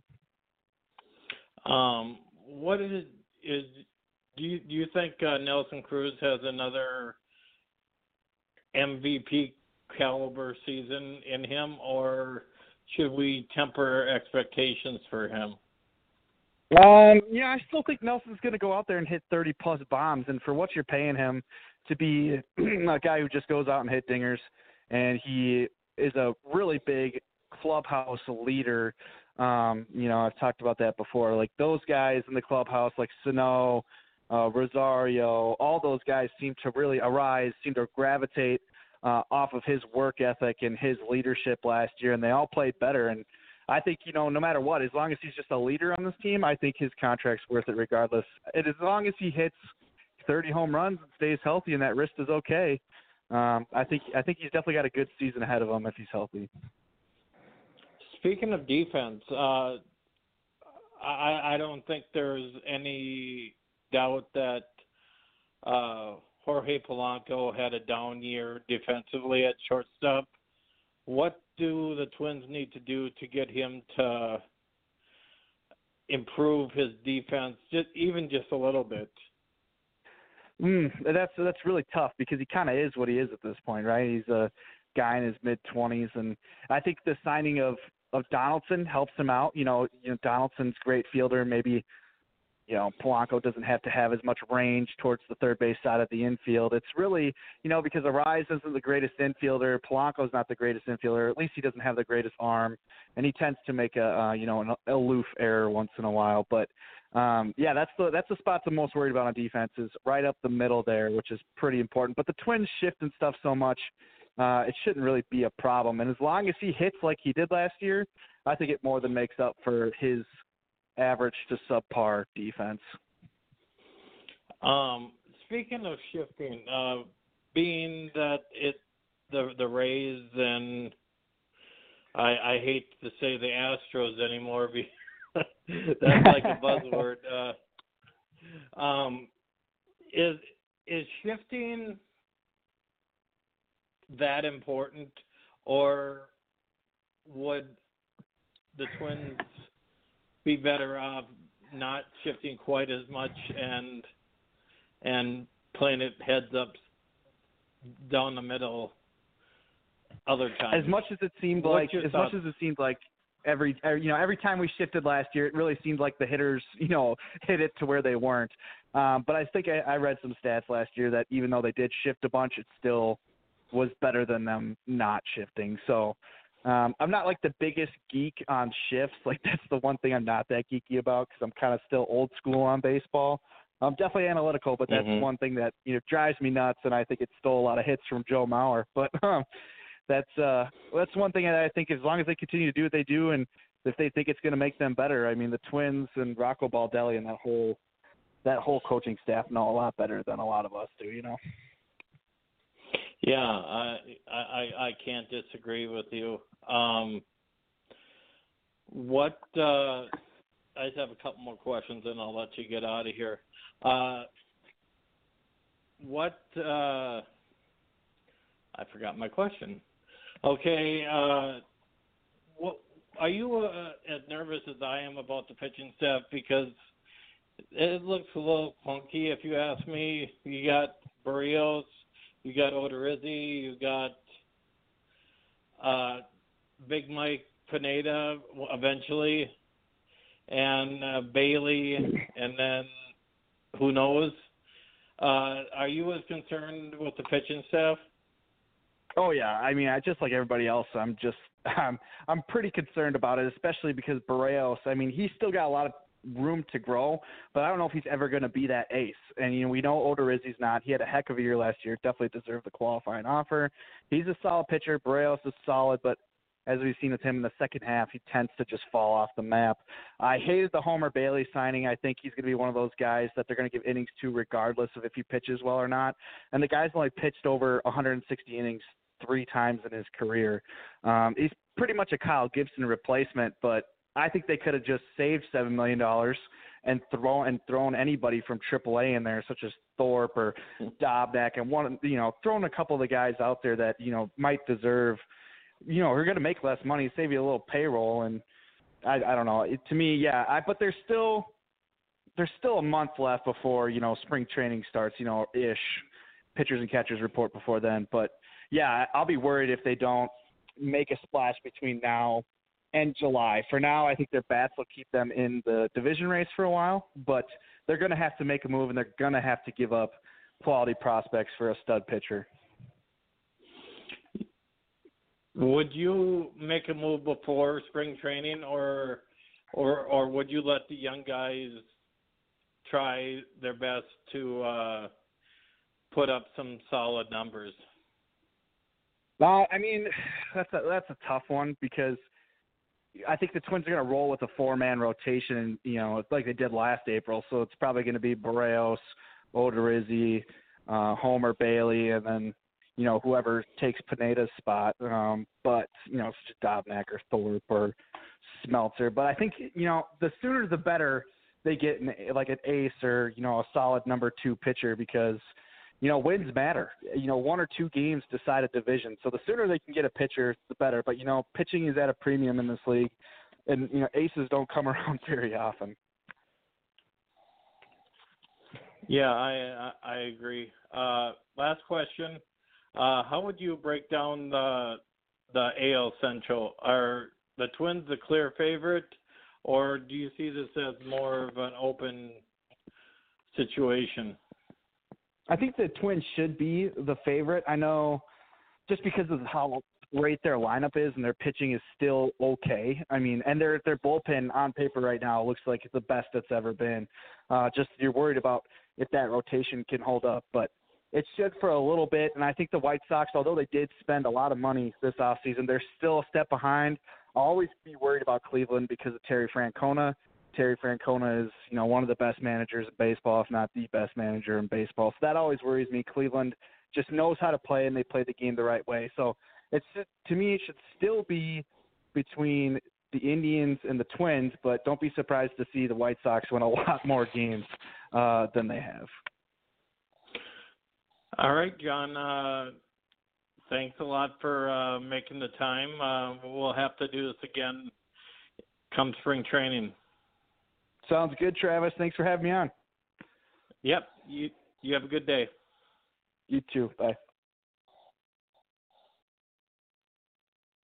That was John Miller of the Minnesota Daily. I'm not sure what he's doing in Montana. He's working for a television station, I think.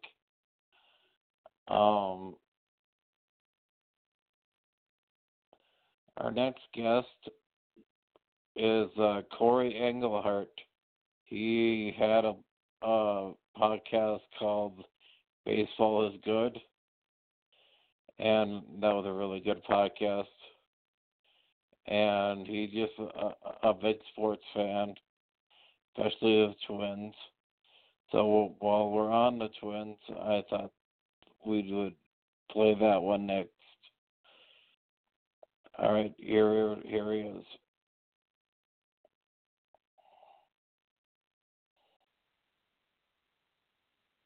Our next guest on Minnesota Sports Weekly is a friend of the show.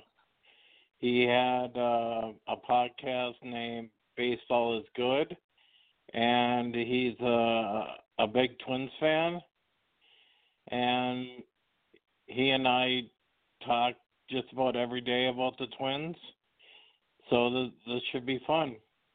So without any further ado, my former co-host, Cory Englehardt.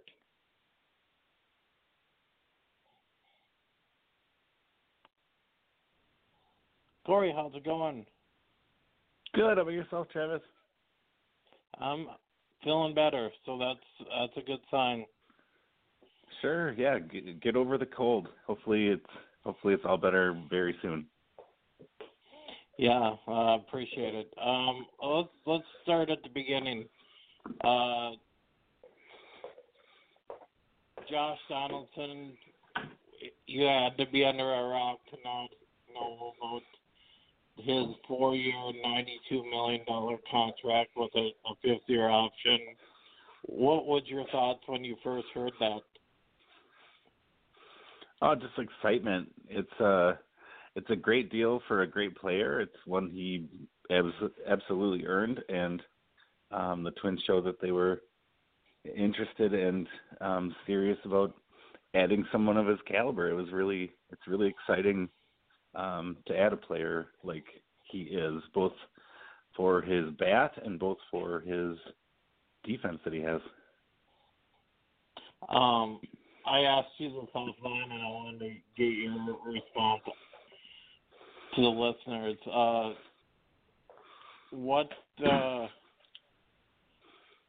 What's your opinion of his edge? He has quite the temper. I just saw a YouTube video of his outbursts, and what do you think of that? I appreciate any player in their comfort level be able to show who they are and have passion. I've seen him. I remember a few years ago, he and Glenn Perkins had a sort of stare down shouting match at a game at Target Field when Perkins was still closing for the Twins. And I think in many ways you want to have passion and grit, or whatever you want to call it, in your corner, which is something that kind of historically, at least for the last 5 or 10 years, the Twins have had a lot of very talented players at different points, but a lot of them had more reserved personalities, where he is someone that will wear emotion on his sleeve and will be very out front and outgoing on what's going well, what's not going well, and how to win games. I think that's a good thing to have. I guess I haven't heard reports that he's a bad teammate or a bad seed. I guess if anything, I've seen just the opposite, that he's been a great teammate and absolutely helped players while being their teammate and working with them. That's kind of what I've seen, but I don't hate seeing a little bit of fire once in a while out of a player. I think that's a healthy thing, I guess. I kind of agree with you on that. It just surprised me. I didn't realize he has as many ejections as he's actually had. So I was just a little surprised by that. So here's a fun question for you. On opening day, Josh Donaldson will be wearing jersey number. Oh, good question. If we're taking bets, I think the easy bet right now would be number 24, which is what he was introduced to at the press conference only yesterday.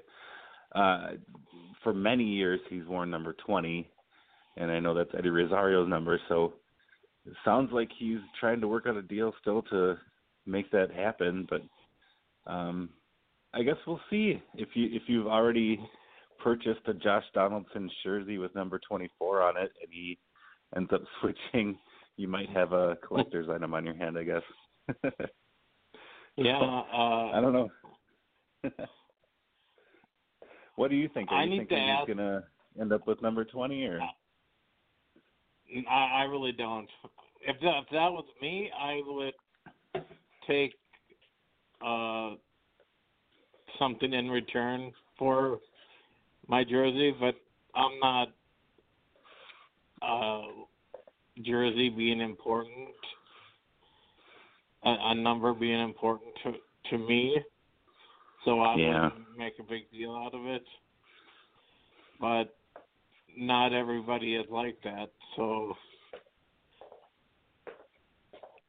yeah, and if you get I'll be surprised two personalities like Rosario and Donaldson are, they both are more fiery and more, I guess, personality fire driven than I would say a majority of the rest of the Twins on the team.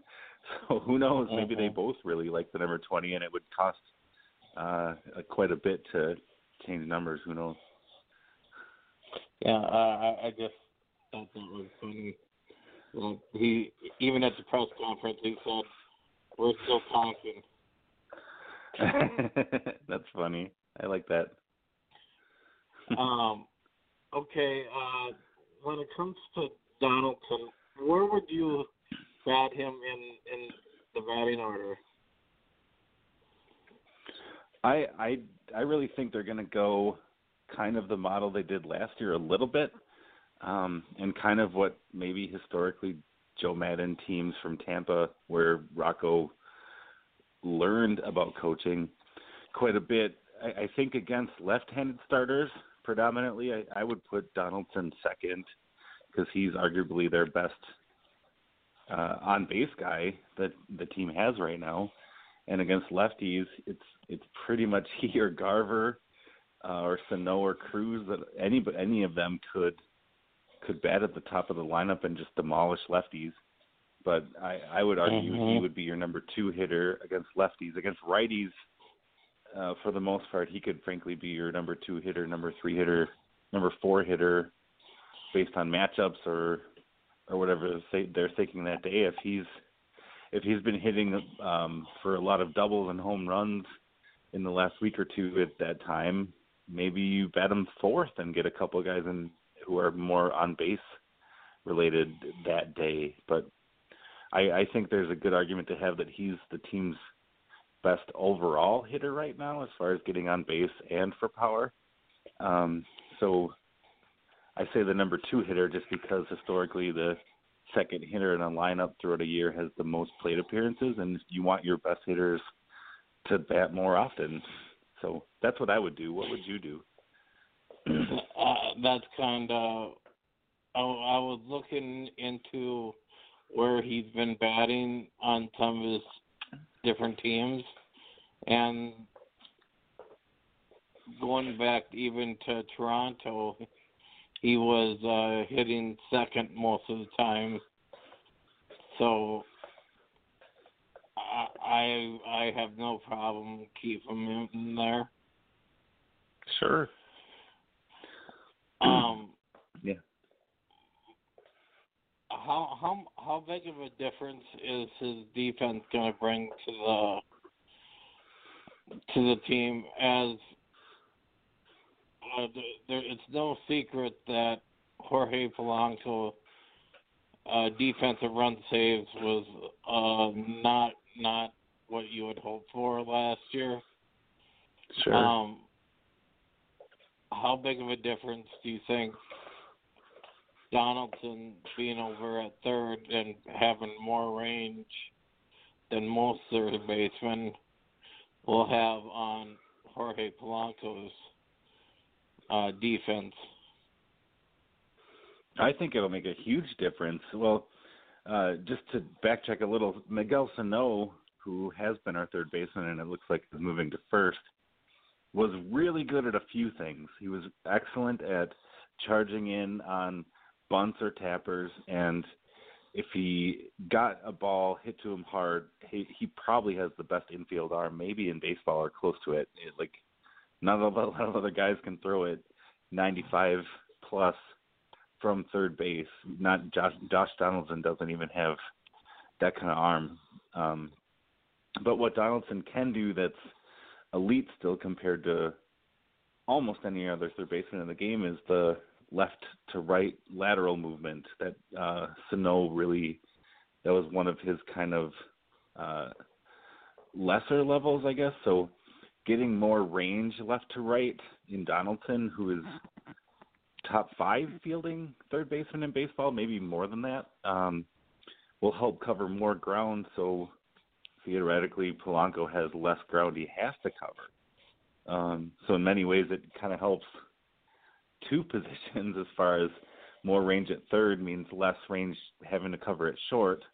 And I know I've seen some people even say that they're worried about Sano at first. I'm not worried about Sano at all. He's great at picking the ball when it's to him, and he absolutely is a great athlete. So I think our infield defense got improved 5-10-fold from last year because of the things that Donaldson helps Polanco with on the left side. It's kind of my viewpoint of that. What do you think of that? Yeah, I think Sano will be fine. He will pick the majority of them, and every once in a while he'll have a head scratcher where you're like, how did he not catch that?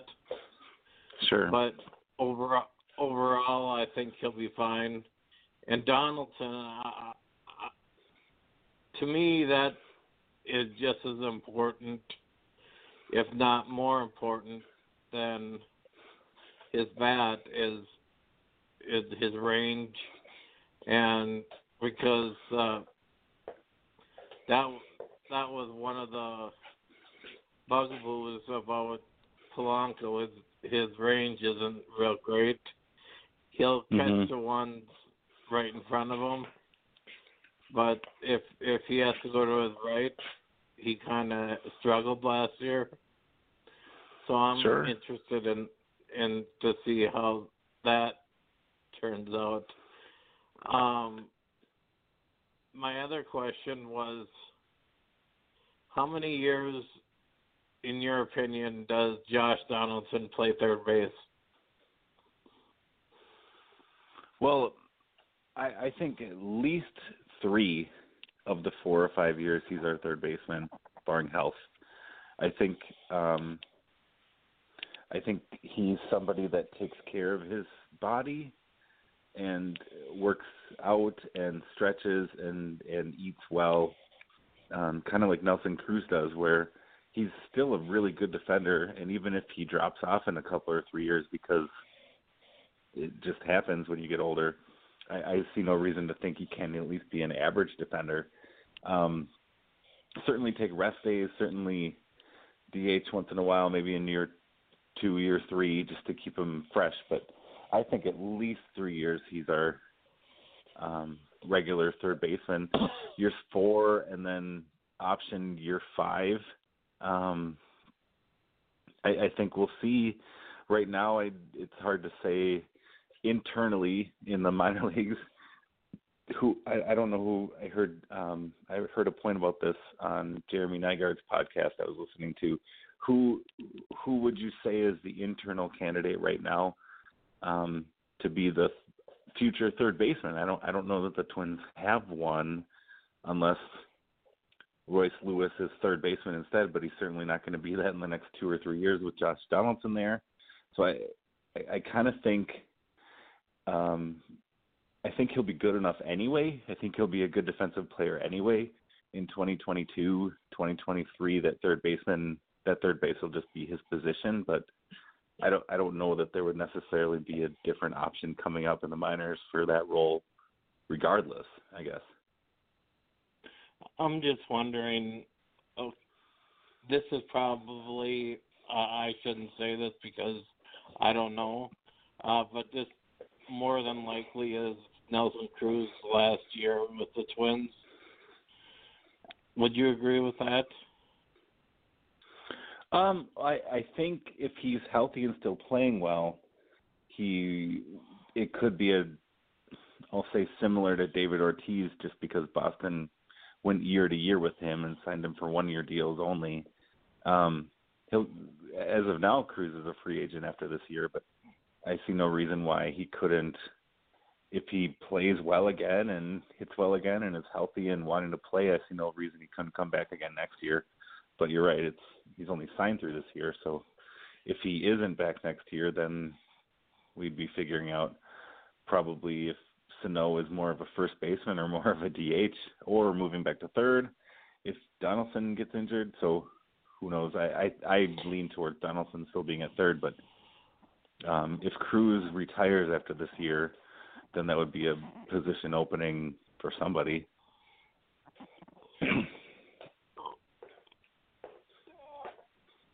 Speaking of that, I wanted to get your thoughts about Alex Kirilloff.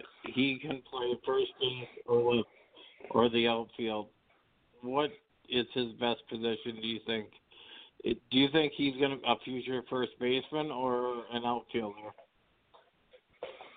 I think he could do both. I mean, not to compare him to Cody Bellinger, because that's not fair. He's an MVP level player, but some players can cover both positions depending on matchups. And Bellinger certainly plays first base and center field. I'm not saying Kirilloff will ever be his level bat, but he played more first base last year than outfield, but before that he was primarily an outfielder. I think if Kirilloff's bat is ready, whenever he's ready to come up in the next year or so, it'll kind of depend on what the need of the team is, really.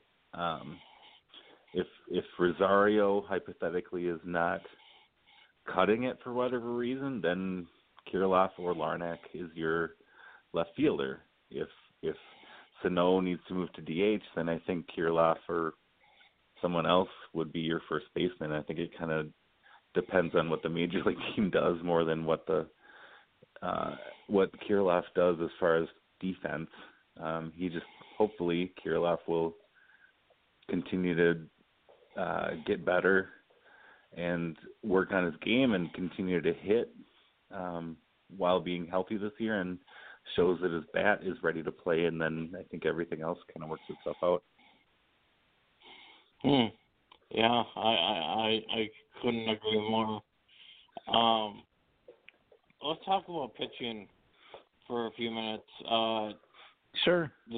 Going into the 2020 with what they got Jose Barrios, Jake Odorizzi, Homer Bailey, and then a couple young guys while Michael Pineda is suspended the first 30 games, and Rich Hill is out until June or July. Do you think they need to make a trade right now, or can they get by until the trade deadline? I'll answer that in two ways. I absolutely think they need to add one more playoff level starter, somebody who could start game 1 or game 2 in a playoff series. Rich Hill might be that, but we don't know how he's going to recover. Odorizzi and Barrios are both can be at that level. Pineda might be at that level too, but you never really know. I would hope they look at acquiring, and I believe they will, another playoff starter, level starter that with any hope on top of that is controllable for more than just this year. I think they should look at acquiring one before the season, just because there are all teams right now kind of looking at that they might be able to listen depending on offers.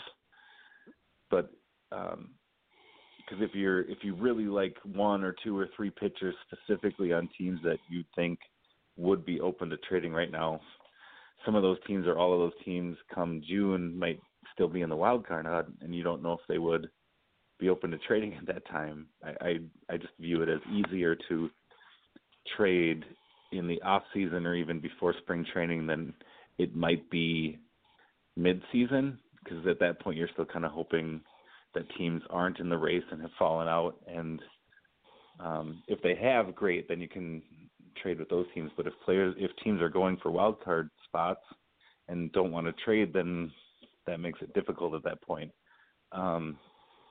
So to kind of answer your question, I feel like Dobnak and Thorpe are ready to be back-end starters. I don't think they need depth necessarily, depending on injury, which could happen at any point. But I think they need to add one more playoff-level high-end starter before the playoffs. And I think getting Josh Donaldson in the fold helped buy them some time. But I see no reason that they can't add pitching before spring training, during spring training, early part of the year, when a team is ready to listen and ready to deal their pitcher that the Twins would hopefully acquire. A name that I'm very high on is John Gray from Colorado. And I talked about this with Steve Buhr earlier tonight. And sure. Looking at what Colorado would probably want for him, are you willing to give up a top-of-the-line prospect or two? Yeah, I am. I mean, top of the line, the Twins are one of only 4 teams in baseball that Baseball America recently said had 6 top 100 prospects. I don't know that I would feel comfortable moving Royce Lewis for him, but moving 1 or 2 other players, maybe a position player and a pitcher who are in the top 100 prospects in all of baseball for somebody like that, I think it might feel steep and it might hurt in the moment, but I think it's something that the Twins should be ready to do. So I would do that move. Let's say hypothetically it's Larnach and Velazovich. That's just 2 names, but those are both guys that are in the top 100.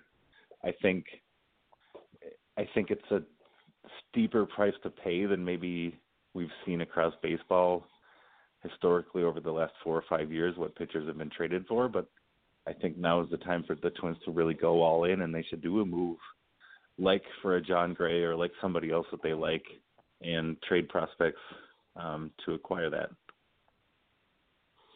Yeah, that's kind of the trade I was looking at. And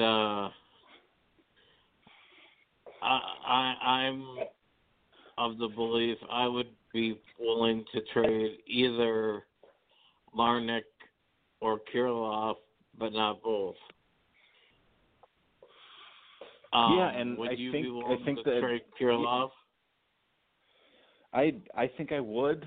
I also get the sense that I don't know that I could see a lot of teams necessarily pushing for both of them in one deal, just because they're both arguably corner outfielders or first basemen,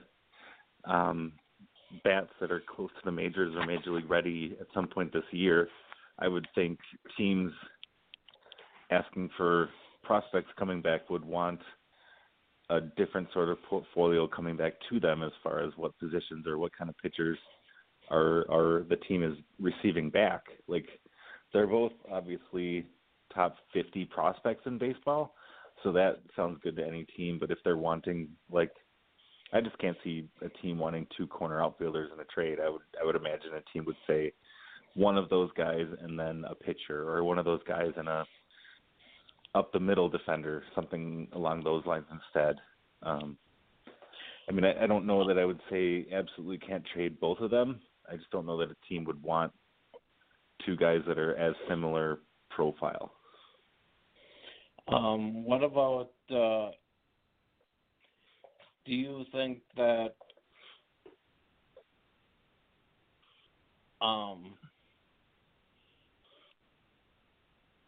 a trade like that, would that severely hurt the Twins? Let's say you lose Larnach and I can't pronounce his name. Belzadovich. I apologize. That's all right. If you trade those two guys out, how bad does that hurt the Twins farm system? It would hurt. Right now they're top 5 or 8, something like that in baseball. If they lose two top 100 guys, they're probably moving into the more of the 10 or 12 range. But they still have Lewis in that scenario. They still have Gratterall, Duran, and probably one of those two. And they have a decent number of guys that are right on the fringe of being top 100 that no one would be surprised mid-season would turn into top 100. I'm thinking more guys like Maciel Urbina and Keone Cavaco, their first-round pick from last year.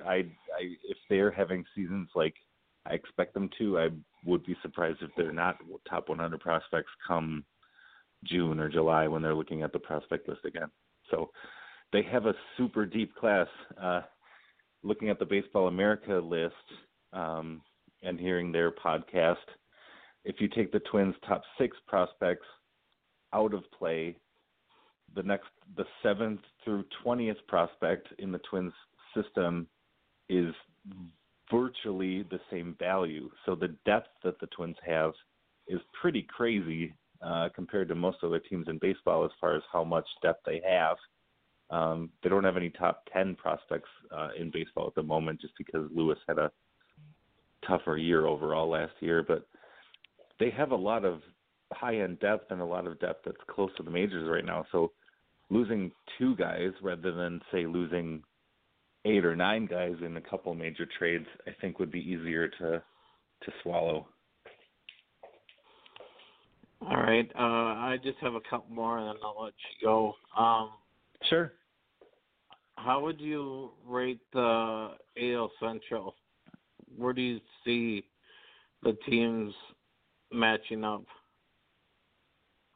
Do you mean compared to other divisions across baseball, or just the division itself? No, just how, handicap the AL Central. Okay. Right now, I'd say the Twins are the favorite. I know their over-under that I saw recently in Vegas is about 92.5 games. I'd be comfortable betting the over, but I would probably bet under on, say, 96.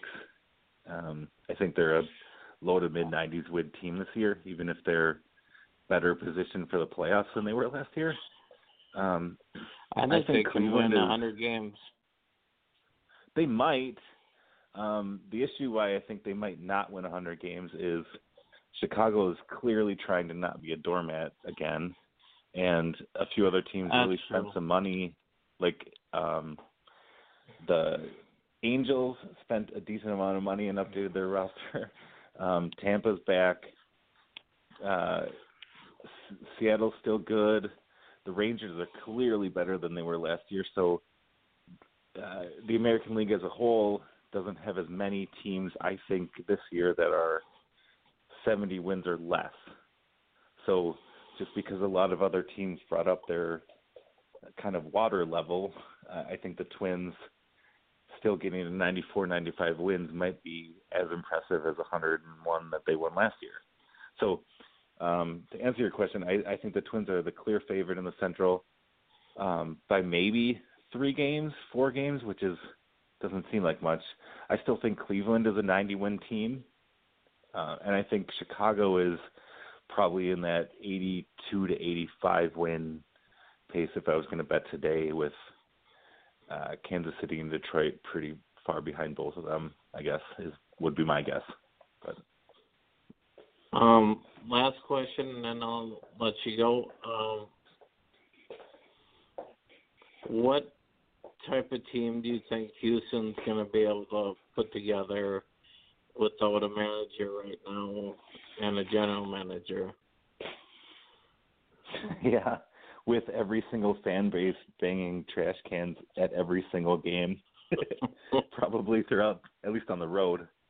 So, their offense is still going to probably be really, really good. And Greinke and Verlander leading their rotation, if they're healthy, is still one of the better rotations in the American League. But I think losing Garrett Cole and losing their manager is a pretty huge deal for the 2020 season. I've told you this in passing, and I've mentioned it to other friends. I think the Twins have a pretty decent shot right now at being maybe the number 2 seed in the American League, which I see the Yankees as the favorite by quite a bit in the rest of the American League. But the Twins have a decent shot right now, especially if and when they add a playoff-level starter, to be the 2 seed in the playoffs if everything helps and everything works out right, and be able to face a division winner or a wild card rather than facing the Yankees in the first round. And that's exciting to me, to be able to win a playoff series for the first time in 18 years, something like that. So that's how I would handicap it. I think Houston has taken a definite step back this offseason, losing Garrett Cole. But I think they'll still be formidable. Their division, with the Angels getting better and Texas getting better and Oakland still being amazing, is going to be tougher for them to really have a huge lead in games played like they did last year. I don't think they can run away with that division like they have done. So, yeah. Well, Cory, I want to thank you for hopping on tonight. It was fun, and we'll have to do this again real soon. Yeah, that sounds good to me. It was fun for me too, and I'm glad you're feeling better. So take it easy, and we'll chat again real soon. All right. You have a good night, and we'll talk soon. Sounds good. You too.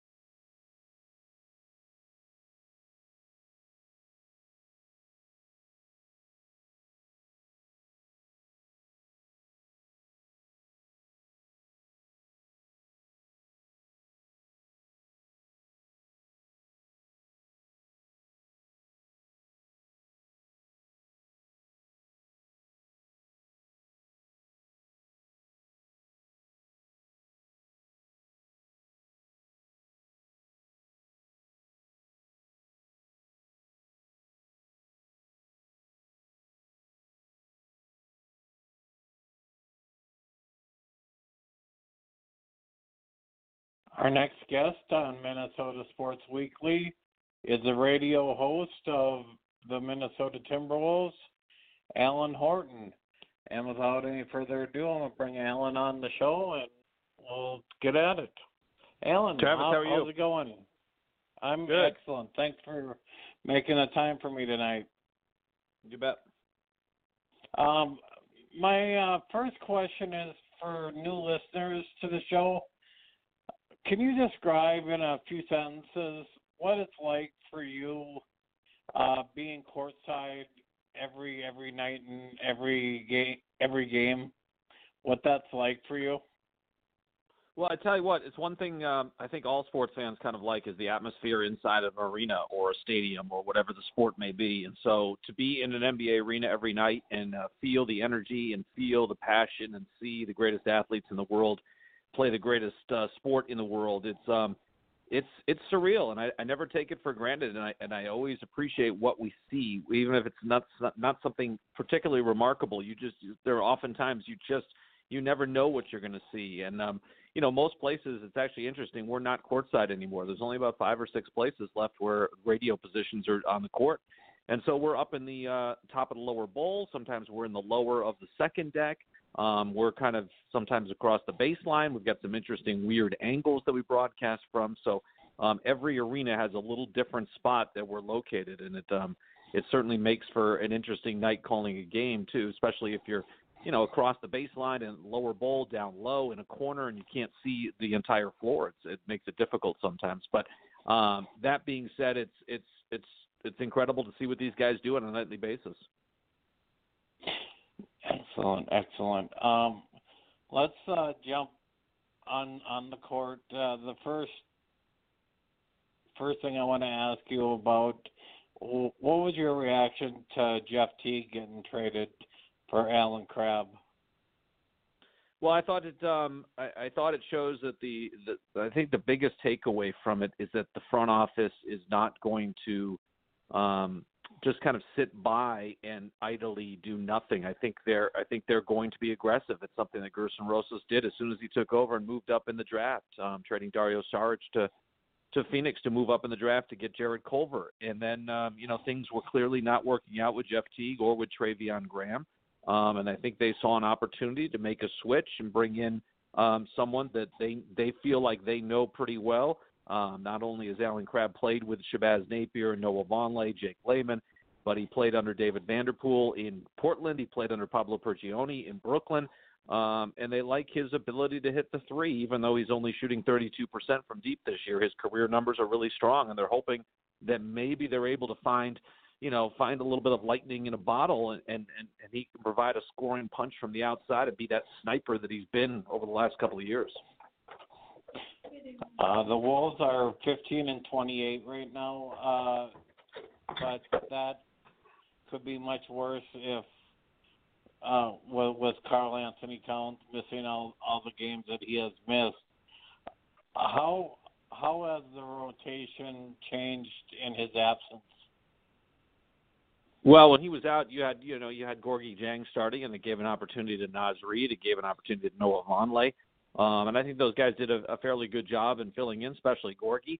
But I don't think you're going to be able to find a replacement for one of the more talented big men in the entire NBA. So they certainly missed Karl Anthony Towns, especially at the offensive end. Their defense got better while he was out because I think they knew that they had to defend if they were going to stay in games because their offense really struggled while he was gone. And now they're trying to get him back in 100%, get him back in the flow of things, get the chemistry built back up, get him and Wiggins playing well together, mix in Alan Crabb. They've been as healthy as they've been in a long time with the exception of Jake Layman. So you hope that continues and that this team is able to gel a little bit. It's been tough sledding against good competition. They've only won 2 games all year against teams with a winning record. And, tomorrow night they face a Chicago Bulls team that's a sub-500 team, and that may be more where they're at right now. They're 13-10 against sub-500 teams. So I think they have a chance to get a little bit healthy on some of the schedule lightens up a little bit after 6 straight losses, all against winning teams. Speaking of some of the games I've noticed, they've lost a lot of close games. What would you put your finger on why they're not able to close out some of these games. So they got off to a start. They got off to a 5-1 start in clutch time games, final 5 minutes and score within 5 points. And then they've won just 3 since. So I think they're 3-14 now in their last 17 clutch time games. I think if you were to look back at most of them, you'd find that they go into clutch time, but they've already been trailing. So they're going into these close games already behind by a possession or two, and that makes it awfully difficult.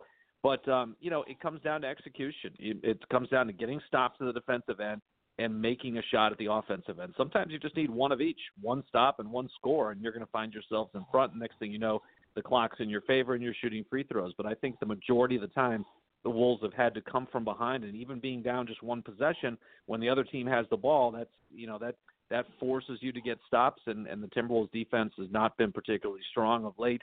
And so I think they're just not getting the kind of execution you need like they were earlier in the season. Going back to Cat, there were national reports that he wasn't happy.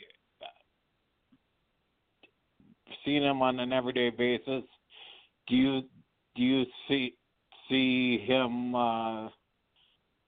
being able to put that out of his mind and contribute on an every night basis?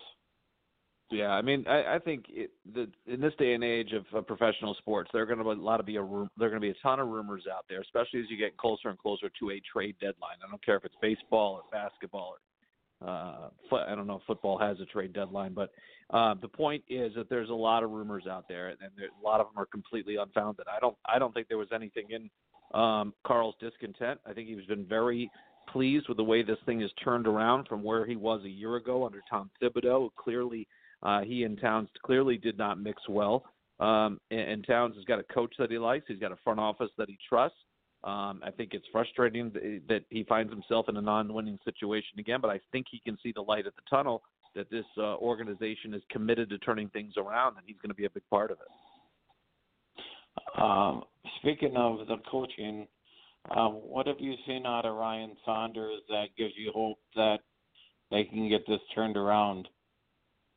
Just a good young coach. That's I think on a lot of nights the Timberwolves just don't have as much talent as some of the other teams out there.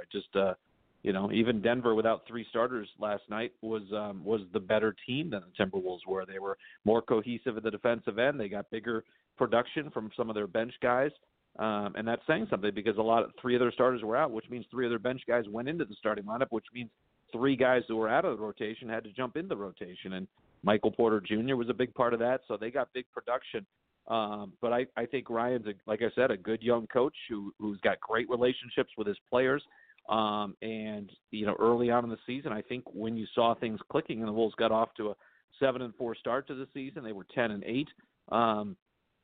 He was pulling all the right strings, and guys were performing well. So I think we've seen when all the pieces are in place and everything's clicking, it can result in wins. The problem is it just hasn't been clicking, whether it's because of the injuries, whether it's because guys are not comfortable in their roles, or guys aren't knocking down shots like they were before. Lots of different factors, but it's. I think you can point back to the beginning of the season and say, okay, it does work when everything is clicking. Now we have to get back and make sure things are clicking. How is Cat looking in your opinion since he came back? Yeah, three games back. I think he's gotten stronger in every one. He's starting to knock down some shots. The rust is coming off a little bit. I don't think the rebounding is quite where it was, and it probably will take him another week to get his strength back and really see him attacking the glass and doing a lot of the things we saw him do earlier in the year.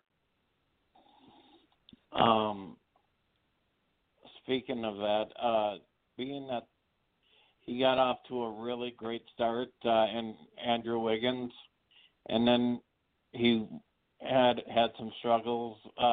Where's Wiggins at in your mind?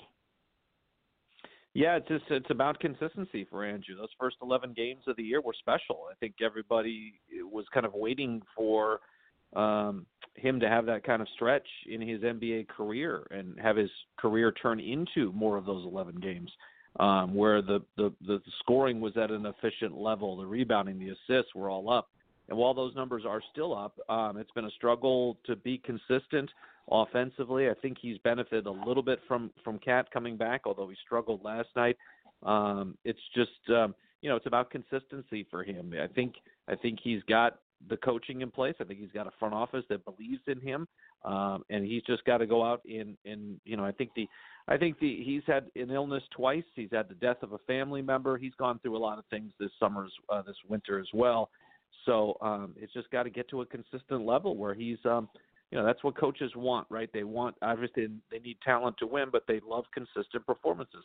They want to be able to count on you for X, Y, and Z every single night, and whether that X, Y, and Z is points or rebounds or a certain set of minutes or a certain, hustle defensively, that type of thing. And so I think Andrew just has to find that consistent level like we saw earlier in the year.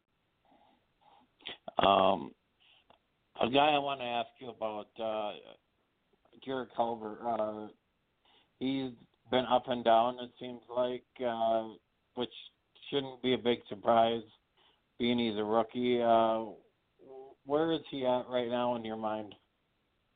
Well, I think he made it through his rookie the rookie wall that he hit. I think that was a few weeks ago when he had a stretch of a couple of week stretch where he was just he could not get the shot to fall and he was out of rhythm and just couldn't get into a rhythm.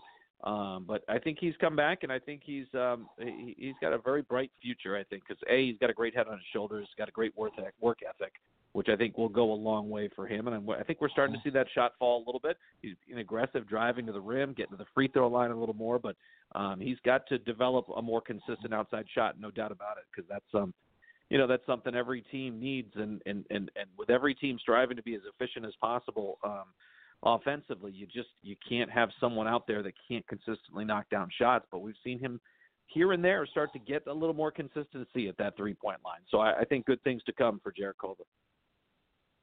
Another guy I want to ask you about, because much is expected out of him, and he's been so-so in my mind, and that's Josh Okogie. What have you seen out of him? Well, Josh is a guy whose nickname is nonstop, and he goes nonstop when he's out there on the floor. He's just a pit bull or a bulldog, whatever kind of dog reference you want to make. It works for Josh Okogie, but again, you were hoping in his second year that outside shot again would be a little more consistent, and that he would be a little more seasoned offensively in some of the decisions that he makes. Sometimes, especially in transition, the game moves pretty fast, and oftentimes he will make a poor decision in transition. So I think he's got to clean that up a little bit. His drives, you love it when he drives, but he's got to be consistent with that pass out. Too many times that results in a turnover. So I think there's still plenty of room for improvement for Josh Okogie, and it's got to start with that outside shooting, because this is a team that it believes in space and pace, and they want to take threes. They're taking 39 a game, and they can come from any spot on the floor from any player.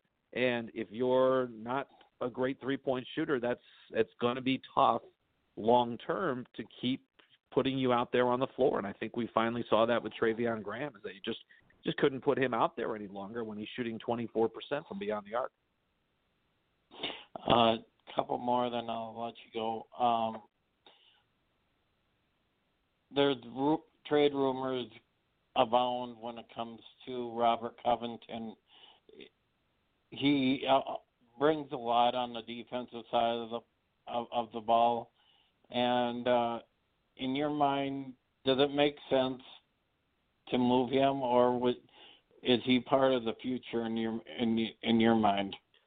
Well, the reason I think his name gets mentioned so much is because I think I think he's got a positive value. I think people value what he does, and I know the Timberwolves value what Rob Covington does. The only way you would move him is if, and for any player, I think this holds true. You're only going to move someone if it nets you something you feel is better in return. And so I think Rob Covington has probably, because of his contract and because of the way he plays the game and what he brings, he's highly coveted around the league. probably behind Karl Anthony Towns. He's probably, the second player on the team that most people would have an interest in, and they could all seem to fit. I couldn't name a team that wouldn't want Rob Covington. So it's no surprise to me that his name is out there. I don't think they're actively trying to move him because you've already got a guy under contract that's providing a lot of the things that you want to do. So it's only going to. I'm pretty sure they're only going to move him if they get something greater in return. Last question, and I'll let you go. With limited cap space and several needs on the team, how do you think is the best way to improve the Timberwolves roster? Like this season or in the off season? Or just generally, how do we get to a level that where we can consistently win games? Yeah, and I think that's what Gerson Rosas in the front office is trying to do. I mean, sustained winning, that's the goal. And so it's anytime they can possibly improve talent-wise across the board, I think they will do it. And so that means if you're going to shoot lots of threes, you better have people that can shoot threes. So I think you've got to upgrade there. I think the defense has shown some signs of coming together, but I think there's some improvements that need to be made there as well. I just think it's you're kind of right in the sense that it doesn't have to be the trade deadline, it doesn't necessarily have to be the off season. It's got to be a 365 type of thing where you're constantly working to improve the team, whether it's roster, whether it's how you go about preparing. All sorts of different things, finding guys in the draft, finding undrafted free agents, finding two-way players, finding G League players that can possibly fit in. There's a lot of talent out there, and the key is to find it. All right. I want to thank you for coming on. It's always great to talk. We'll have to do this again later in the season. All right, Travis, take care, man.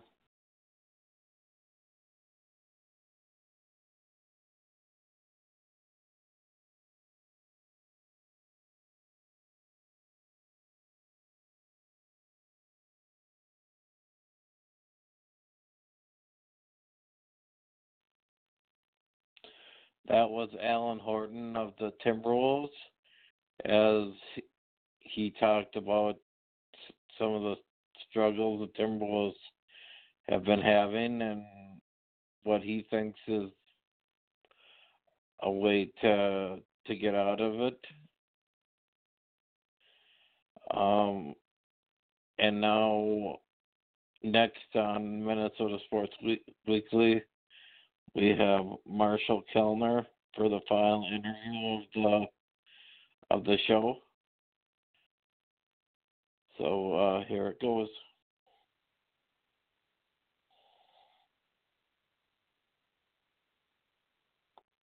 Our next guest on Minnesota Sports Weekly is the radio voice of formerly the Fort Myers Miracle that is now known as the Fort Myers Mighty Muscles. Excuse me. His name is Marshall Kellner, and I'll bring him on the show now. Marshall, how are you doing today?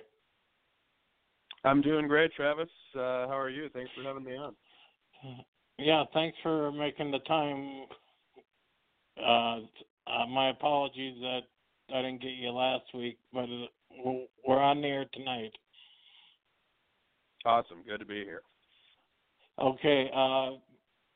Being you're from Minnesota, I wanted to get your thoughts on the Twins signing Josh Donaldson. What do you think he'll bring to the Twins? I think it's an awesome. It's a great move by the Twins. I'm excited to. I'll be representing the Mighty Muscles up at Twins Fest this weekend, and excited to see Josh Donaldson there. But I go back to. I actually worked for the Dunedin Blue Jays in the Toronto Blue Jays system in 2015, and that was the year that Josh Donaldson joined that organization, and he, of course, won the American League MVP award. He took them back to the playoffs for the first time since they won back-to-back World Series in the early 90s. And he was just a tremendous presence beginning right away with spring training, and that was really cool to see. But he brings an edge, as a lot of people have said. He plays with a chip on his shoulder. So, sure, all the numbers, 37 home runs last year, terrific defense at third base, NL Comeback Player of the Year award. I mean, his numbers jump off the page, and he's a late bloomer, so I don't really worry about his age quite as much. He didn't really establish himself as a regular until his late 20s. But all the intangibles that he can bring that aren't measurable to the clubhouse, kind of like Nelson Cruz did last year, you get that veteran presence with Donaldson. He improves an already extremely potent lineup, which may be the best in baseball, and he allows Miguel Sano to move over to first base and also improves that clubhouse. So I think they've got a great combination of youth and veterans like Donaldson and Nelson Cruz now. So it's great in a number of ways, and can't wait to see him in a Twins uniform. Okay, speaking of the Mighty Muscles, what came about? What was the reasoning between making the switch this year? Yeah, well, we had a new owner come in last year, actually, by the name of Andy Kaufman. He's our new majority owner, and this had kind of been in the works since last spring, but we couldn't say anything about it, of course, until the big rebrand event this past December. But the name, The Miracle, we have a ton of respect, obviously, for the tradition of that name here. So many current and former Twins stars came through Fort Myers, including Joe Mauer, Justin Morneau, Michael Kadire, Torrey Hunter, and many of the current core of players. But that name actually came with Miami when the team moved here in 1992. So it was the Miami Miracle, and the name did not change. So a lot of people didn't realize the name actually originated in Miami. So we wanted a more local feel to the team, and there actually are, and I found this out through the process, there's over 60 species of mussels and clams off of the Florida coast. So we really feel like it fit, and we're excited for a new era of baseball here in Southwest Florida, while also respecting, of course, the great tradition of the Miracle.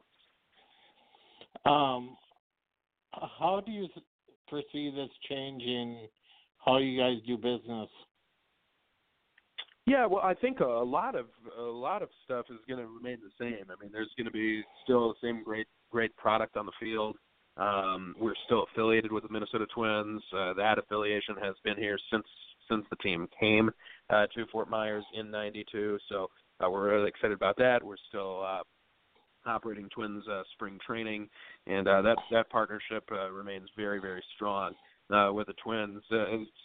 I mean, it's still going to be similar product, affordable family fun here with minor league baseball starting April 9th with opening day here. And you can find out more info on mightymuscles.com, but there's going to be some changes. I mean, there'll be, for example, we're thinking of doing a flex cam on the video board, kind of playing off the muscle name a little bit. Muscle Man is the new mascot. Sway, though, the old mascot, the palm tree that a lot of people like, is going to still be making appearances throughout this season. But it's more from a business perspective, just getting people used to the new name, letting them know, we're still with the Twins. You still can expect a great product on the field. So not much changes as far as what actually goes on the field, but just getting people used to that new name. Do you think it will affect in any way the amount of fans you get in Hammond Stadium? Well, hopefully we get more fans. That's what we're going for every year. I think people are excited to buy the gear, and you can check that out at mightymuscles.com. Always when there's new gear across I mean, it's a common thing where minor league teams change their names, and people always want to get their hands on the new swag, the new gear. You can check that out at mightymuscles.com. But no, I think people are excited to see what this new era brings. It's a new look on the field for Minnesota people. The colors are kind of purple and gold. So if you like the Vikings as well, you can kind of pair that with your Vikings gear. So it goes well for Minnesota fans. But yeah, we're excited to see the fans come out and support the Mighty Muscles. Not to be a downer, the new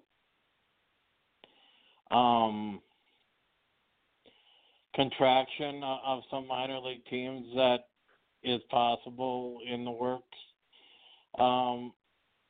are from what you know, are the Mighty Muscles, are they concerned about that it will affect the Florida State League?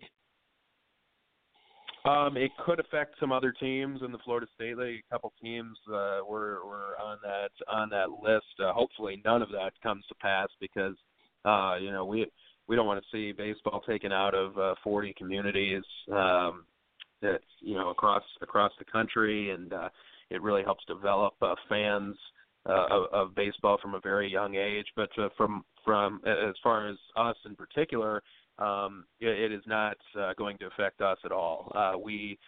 Some of the concerns that Major League Baseball raised about facilities and stuff like that, we are very lucky here to play in one of the best ballparks in all of minor league baseball. I mean, we're pretty much playing in a major league ballpark. Major league spring training is here, and the Twins stadium here at Hammond Stadium that we use also for the Mighty Muscles is consistently ranked as one of the best spring training facilities, and of course one of the best in all of minor league baseball. You don't have many high A stadiums that look like this. I'm actually looking out at the ballpark right now, and the grass looks like it's almost ready for spring training, bright green grass. So we're very, very lucky here with the facility. We have, of course, the dorms across the way. That renovation done several years ago by the Twins, and we couldn't be luckier to play here at Hammond Stadium at the CenturyLink Sports Complex. So luckily, we are not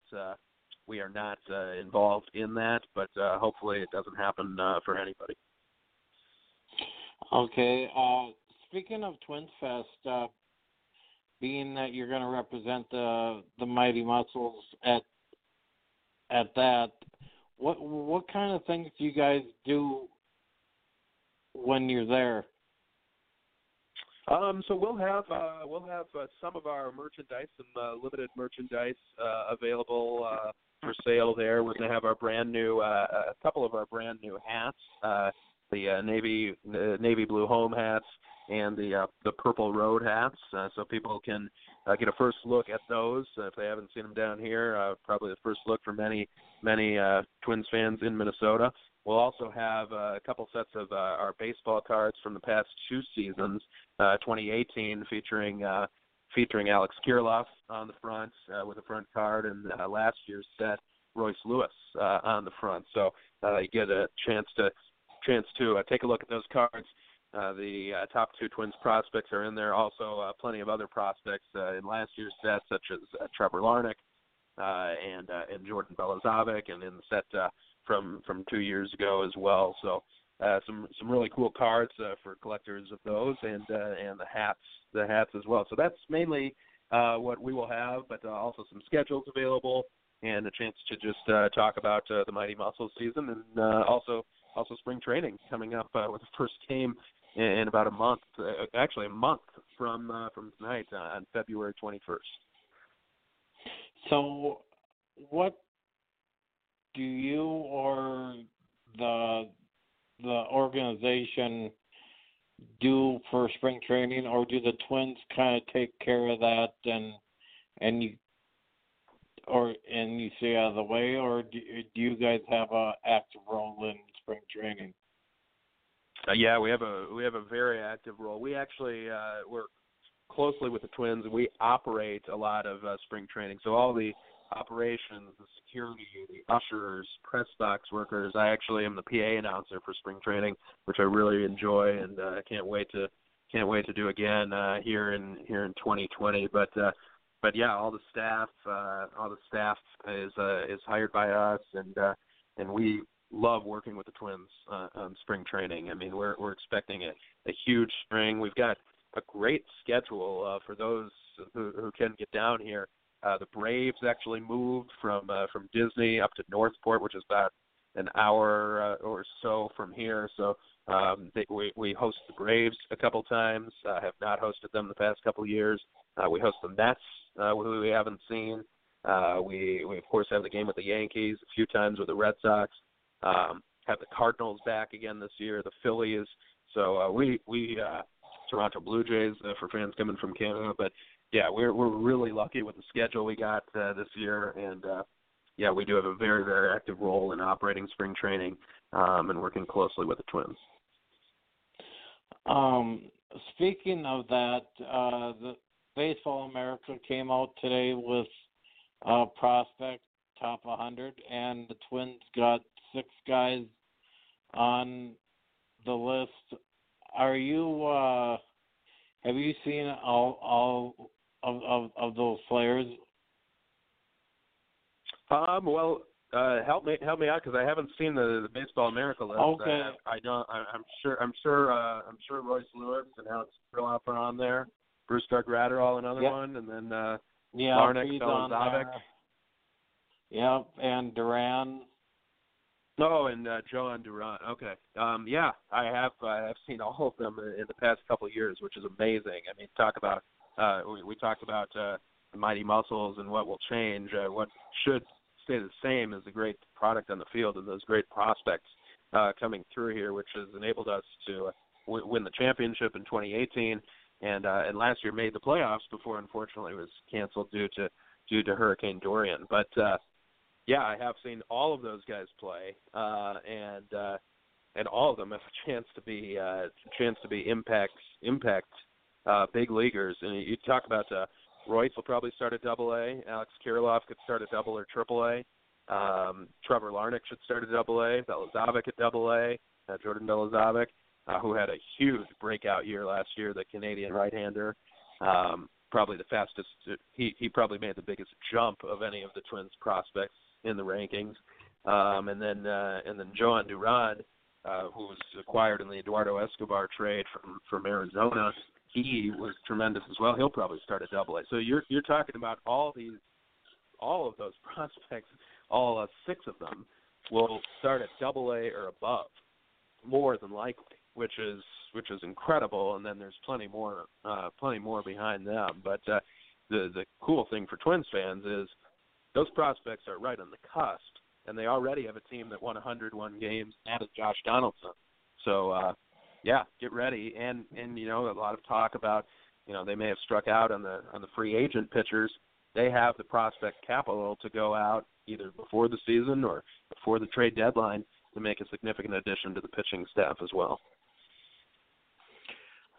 All right, Marshall, I want to thank you for making the time for me. It's always fun to get the atmosphere down in Florida.